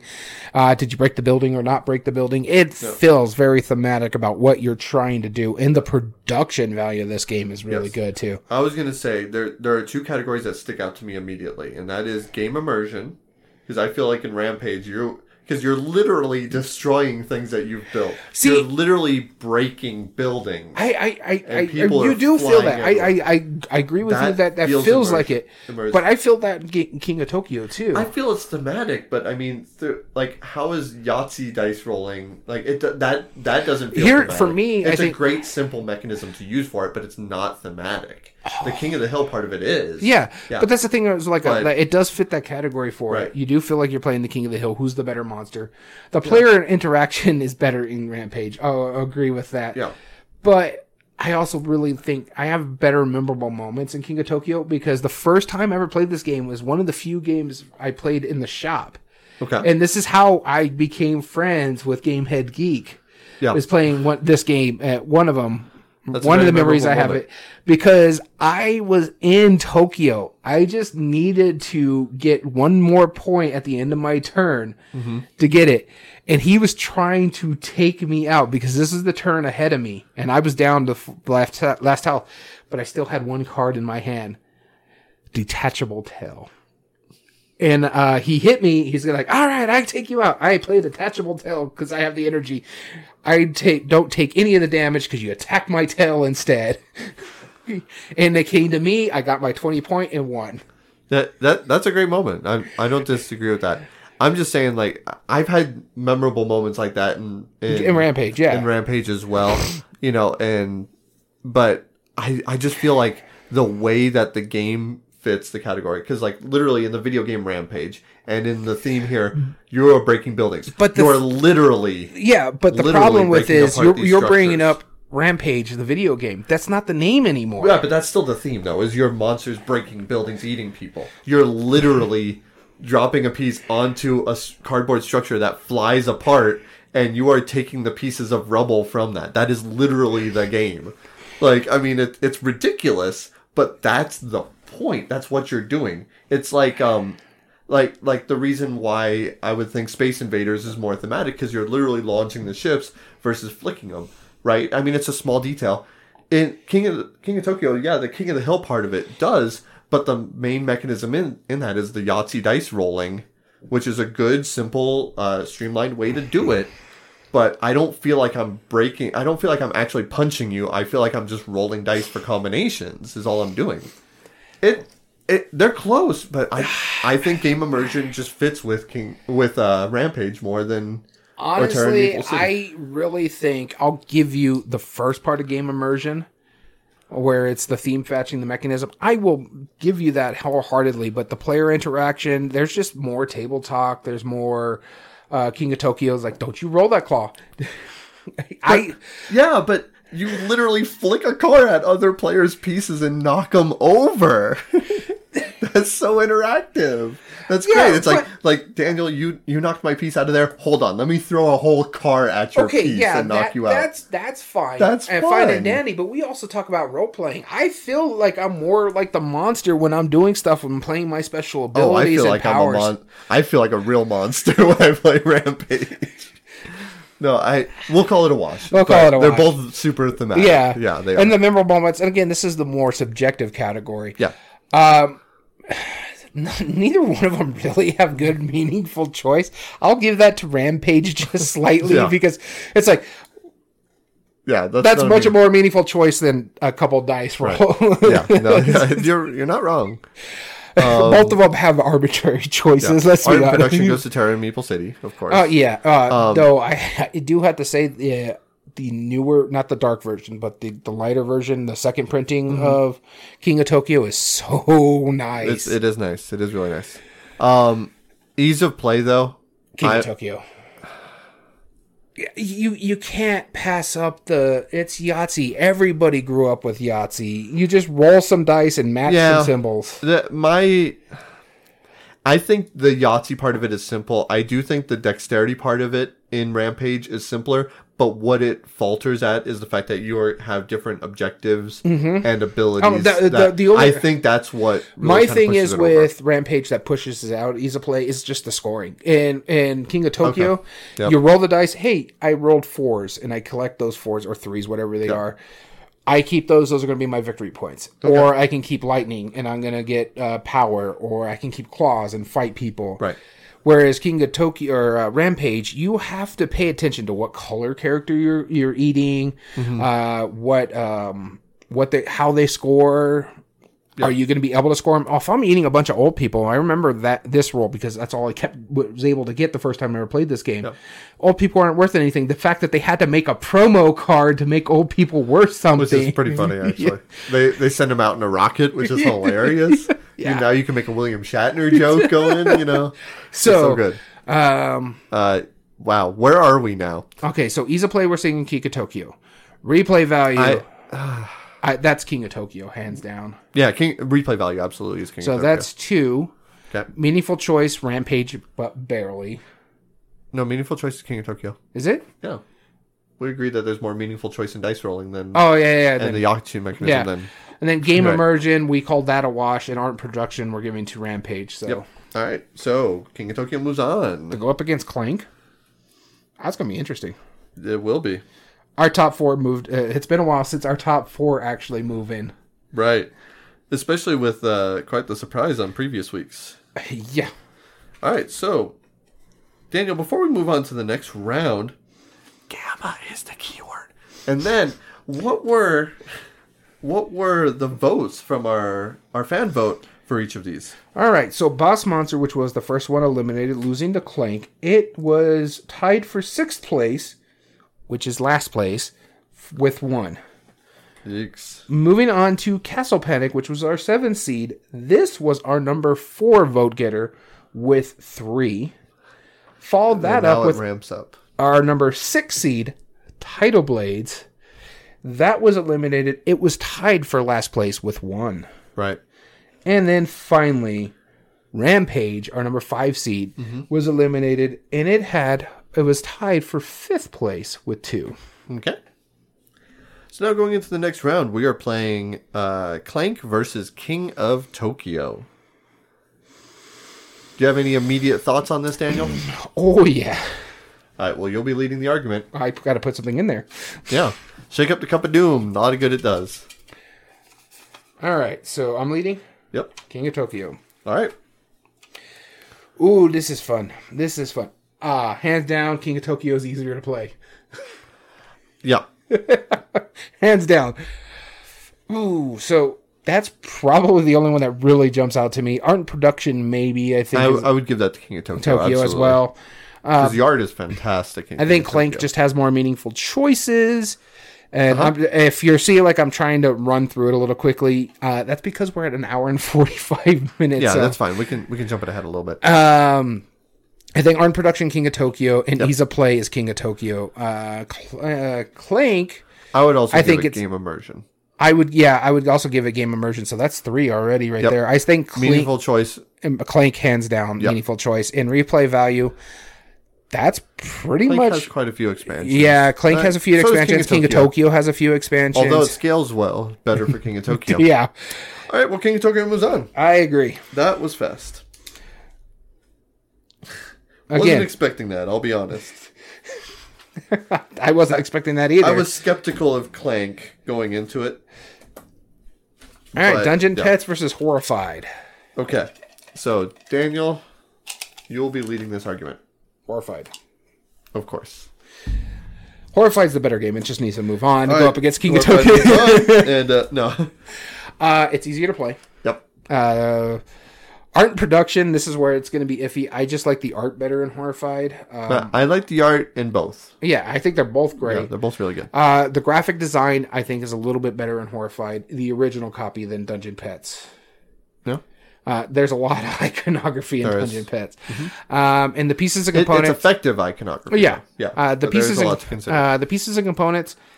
It's the consistency thing for me. And here's my biggest knock. You ready? Okay. There's one thing about Dungeon Pets that I really dislike, and that is that they have the dials as the pets, but they're cardstock, not cardboard. That's right. Oh, I forgot about that. Yep. That was my biggest thing. And you had to punch out cardstock to make that. I hated that. Yeah. I mean, I get it. You have so many of them and you're mixing them up randomly. And it's just, that's so difficult to do with cardboard. I totally forgot about that. Yep. That was the biggest knock to it. But the art inside, no, actually, I would say there's actually quite a bit awesome about the art. Do you remember all the like little Easter eggs and different fun stuff about on the board on Dungeon Pets? It was a long time ago, I know, but I do remember that very distinctly. There was so many like little people, like there was like a little dice game in the corner, like there was like people trying to like mess each other over, like all of the little subtleties is really, really fun. The Easter eggs are nice, but it's not really basic for the game. It's just an Easter egg. Right. No, it is. So for like with the art itself and the gameplay for Horrified, the art really works because it feels like you're doing in the movie. It's campy. My personal favorite is that it's got the comedians in there for what are Laurel and Hardy? Or no, Abbott and Costello. Abbott and Costello. I was They're in there, and so like if you want to talk about Easter eggs, you got Abbott and Costello in this game. Yeah, but that's the one though. But the characters like Lucy and stuff like that, they're in there from like the Dracula movies and stuff like that. What I need to see someone do with Horrified is reskin it with the Mel Brooks versions of all the horror, like Dracula Dead and Loving It, Young Frankenstein. Yep, that would be pretty good. That would be awesome. But back on thing, I think just Horrified, I think should move on because one, we barely remember Dungeon Pets, right? And just for me, I think Ease of Play, Horrified, Game Immersion's Horrified, and really art and production for me. I do think Dungeon Pets have much more meaningful choices. You have to be smart when you're playing this. Yep. And the replay value on expandability is Dungeon Pets. Mm-hmm. Minimum number of plays for Horrified, I think maybe Horrified. Just because of the monsters, you have how many monsters? Yeah, exactly. You have a different, and the monsters that you fight against versus the monsters that you raise, you're going to see most of them. Yeah, and then length of time and scaling. Well, Horrified plays so much faster. We played a 2-hour game of Dungeon Pets at 2 people. Yeah, I could play a 4-player game of Horrified in an hour and a half. Right. Nope. Yep. Exactly. And it plays more than that too. So yeah. Absolutely. So that means Horrified moves on. Yeah. And I always like these secondary rounds, like the semifinals, because we've already made our arguments. Yeah. You know, we've already... That's how it tends to go. Is like the quarterfinals tends to be our longest because it's just that we have to argue the games out. Mm-hmm. All right. So our final is our number 2 seed Horrified versus our number 4 seed King of Tokyo. Honestly, these are the two... outside of Castle Panic, the 2 best games to be going in this category, I think. Although Rampage, I think, like there's a reason out of all of these, the most monstery game is really Rampage. Like it just seems like it made perfect sense for this to be in there. Now, if this wasn't on the list on Board Game Geek, we would just null the whole list and we'd be done. Because that made no sense. Yeah. How many votes did Dungeon Pets and Clank get? All right, so Clank, which was eliminated first, that was our 3rd best vote getter at 20. Okay. So our number 3 voter got it. And it's understandable. It's one of a more popular game. Yeah. Mm-hmm. And Dungeon Pets was the one that was tied with Rampage at only 2 votes. All right. So finally, we got Horrified versus King of Tokyo, and... we've discussed all our vote getters. These are our top 2. Yes, that's right. And there's a 3-point difference between the 2. Yeah, right now it currently shows as a 2-point difference. Oh, yeah. So we can update that. Either way, it's a fraction. Yeah, it's really close. And very close. Remember, I said Clank was at 20. And it's now 23. Yeah. Yep. And we have a 3-point vote get difference again. That's right. So let's... Now, in this final round, just as a clarifying for it, the keyword is gamma. But the real clarifying is that I want to make point is that we don't take sides on this. We've already argued both of the games a couple times. Yeah. Now we're just going to break it down. Is there any of these categories that are immediately obvious to you? Yes. Ease of Play. King of Tokyo. Yeah, I agree with that. Okay, so King of Tokyo gets 1 point. Meaningful full choice is Horrified. Agreed. And so we got... I say we come back to game immersion. Yeah. Let's set aside that one for a bit. Art and production. Art and production. Let's come back to that too, because I think replay value is worth us talking about. I do think it's definitely King of Tokyo. King of Tokyo, yes. Okay, so art and production. This is the first one.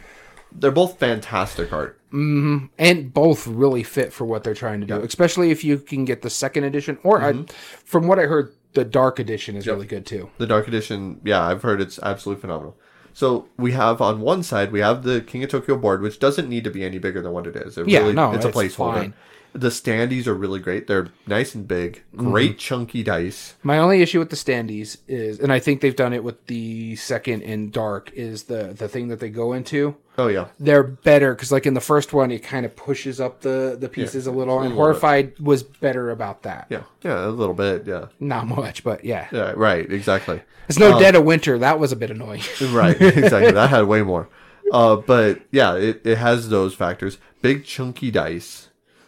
Good quality card stock for what it needs. The energy cubes, the bright fluorescent green, that makes sense. Yeah. You know, I'm not going to say anything bad about the production. The iconography makes sense. Like, you either have a claw for attack, you have a heart for healing. The numbers 1, 2, or 3. And then they give you the reference cards that help out too. So. Right, exactly. So there's a lot going for it. Now, art and production in Horrified, the campiness of the art is really great. Yeah, and it feels like the movies as well. Yeah, all the pieces are good. You have the custom minis, you know, for each of the players. And you have custom dice, but, you know, it's a small little tiny dice. It's 2 dice. Yeah, it's 2 dice. It's fine. It didn't need more than that. Yeah. Each of them uses the art on the cards, though, are really nice, too. The art on the cards are really nice. I can't say that either of them are better than others. I am fine calling it a wash. I agree with you, a wash. I rarely call art and production a wash, but they're both top of their game. Yeah. Especially for King of Tokyo, it's a game that came out a little later. Yeah, the only thing, like, if we'd be nitpicky about it, the card stock and the finish on Horrified, it's not the best. It's not, but it's fine for what it is. It's a little thin. Yeah, and King of Tokyo is not that great either with their cards. Oh, theirs are thicker than that. Well, they're thicker, but they're still not that great. Compared to, like, I don't know, like Terraforming Mars' finish. Yeah, but we're not comparing it to Terraforming Mars. We're comparing it to King of Tokyo. But that's just... I could fan a deck of King of Tokyo cards. I can't do that with Horrified. Still, we're calling it a wash. That tells you that the plastic coating is solid and stands up. All right, well, yeah, I'm still calling it a wash. That's just a I little agree. slight nitpick. Yeah. It's the same as the standee, right? You know, that's about it. So game immersion. Does the game fit the category best? Does the theme match the mechanism? I think that one's King of Tokyo. I do too. I actually agree with you on this. King of Tokyo feels like you are a monster fighting each other. It out, yeah. Yes, there is a lot of theme in the way the different monsters do that you have to deal with in Horrified. But the action selection, it's all about timing. Yeah, it feels spot on. It makes sense. But I don't feel like I'm defending a town. I feel like I'm bringing an item to complete an objective. It's a pick up and deliver, yeah. Yeah, whereas King of Tokyo, I feel like I'm chucking it out. I feel like you need to back off while I get some points here, and I'm going to punch you in the face if you don't. So, memorable moments? Not directly to you. I'm just saying, like... You would lose that fight. Oh, I know. That's what I'm clarifying for our viewers at home who have only listened to the audio podcast. Daniel's a much bigger guy than I am. Let's just be clear about that. No, I'm about memorable 6 moments. foot and about 100 pounds, so a few inches and about 150 pounds more than you.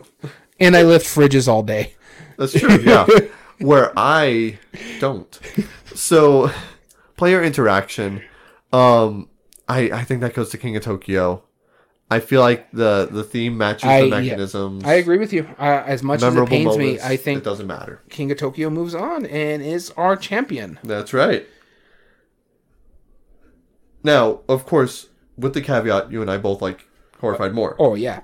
But that's the reason why we do this criteria. We take our bias out of it. Right. In fact, I think I like King of Tokyo more than you do, and I would prefer playing Horrified. Yeah. And see, out of everything else, I'm glad we're just all in agreement that Castle Panic is just the easier game.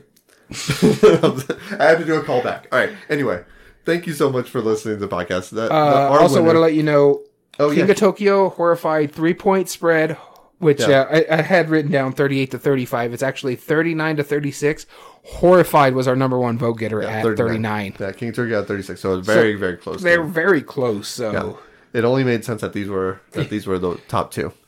Now, of course, if Monster Expedition what were yours? If it's funny, Ascension or any of those were included, or Godzilla. Honestly, I'd play Ascension over most of these except for Horrified.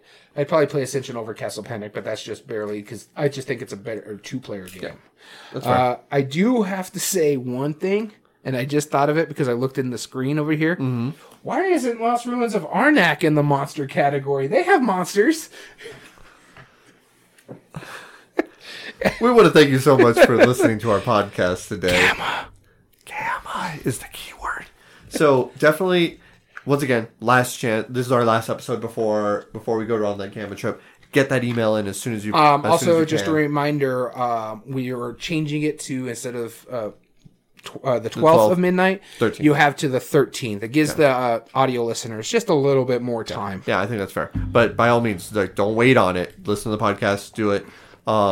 And it tells me when you email it, so I know the time. Right, so we know, we will timestamp it. We'll be nice, but still, get it done. So that way we can give out this game to a lucky viewer. Yep. With that being said, if you ever want to join us on a live episode, like any of our viewers today, or any of our viewers in the past who have joined in on our conversation, join us at twitch.tv/everydayboardgames. And also, remember to follow us there as a free ticket and your chance to win Horrified American Monsters. As well as you can find us, our all video re-uploads on YouTube at Everyday Board Games 2020. And if you like what we do there are 3 things you can do to help us grow on that platform. Subscribe if you're not, like the video, and comment down below and tell us your thoughts on the subject. As well as, if you subscribe, that's another ticket. As well as all audio versions can be found on most podcast platforms under Everyday Board Games Podcast. This includes Spotify, Google, Amazon Music, and Podbean. And then also, if you want to contact us directly or say hi or enter in our chance to win a copy of Horrified American Monsters, email us at everydayboardgames2020@gmail.com. If you want to enter the contest, in the subject line, put Horrified. In the body, put your name and our keyword Gamma. And finally, you can also get in contact with us and follow us on our Twitter account at EBG Podcast. That is another token for you to get into this giveaway. That's right. So we want to thank you so much for tuning in to Everyday Board Games. As always, I've been your host, Daniel. And I've been your host, Daniel. And we want to thank you for listening to Everyday Board Games. And remember, every day's a good day for board gaming.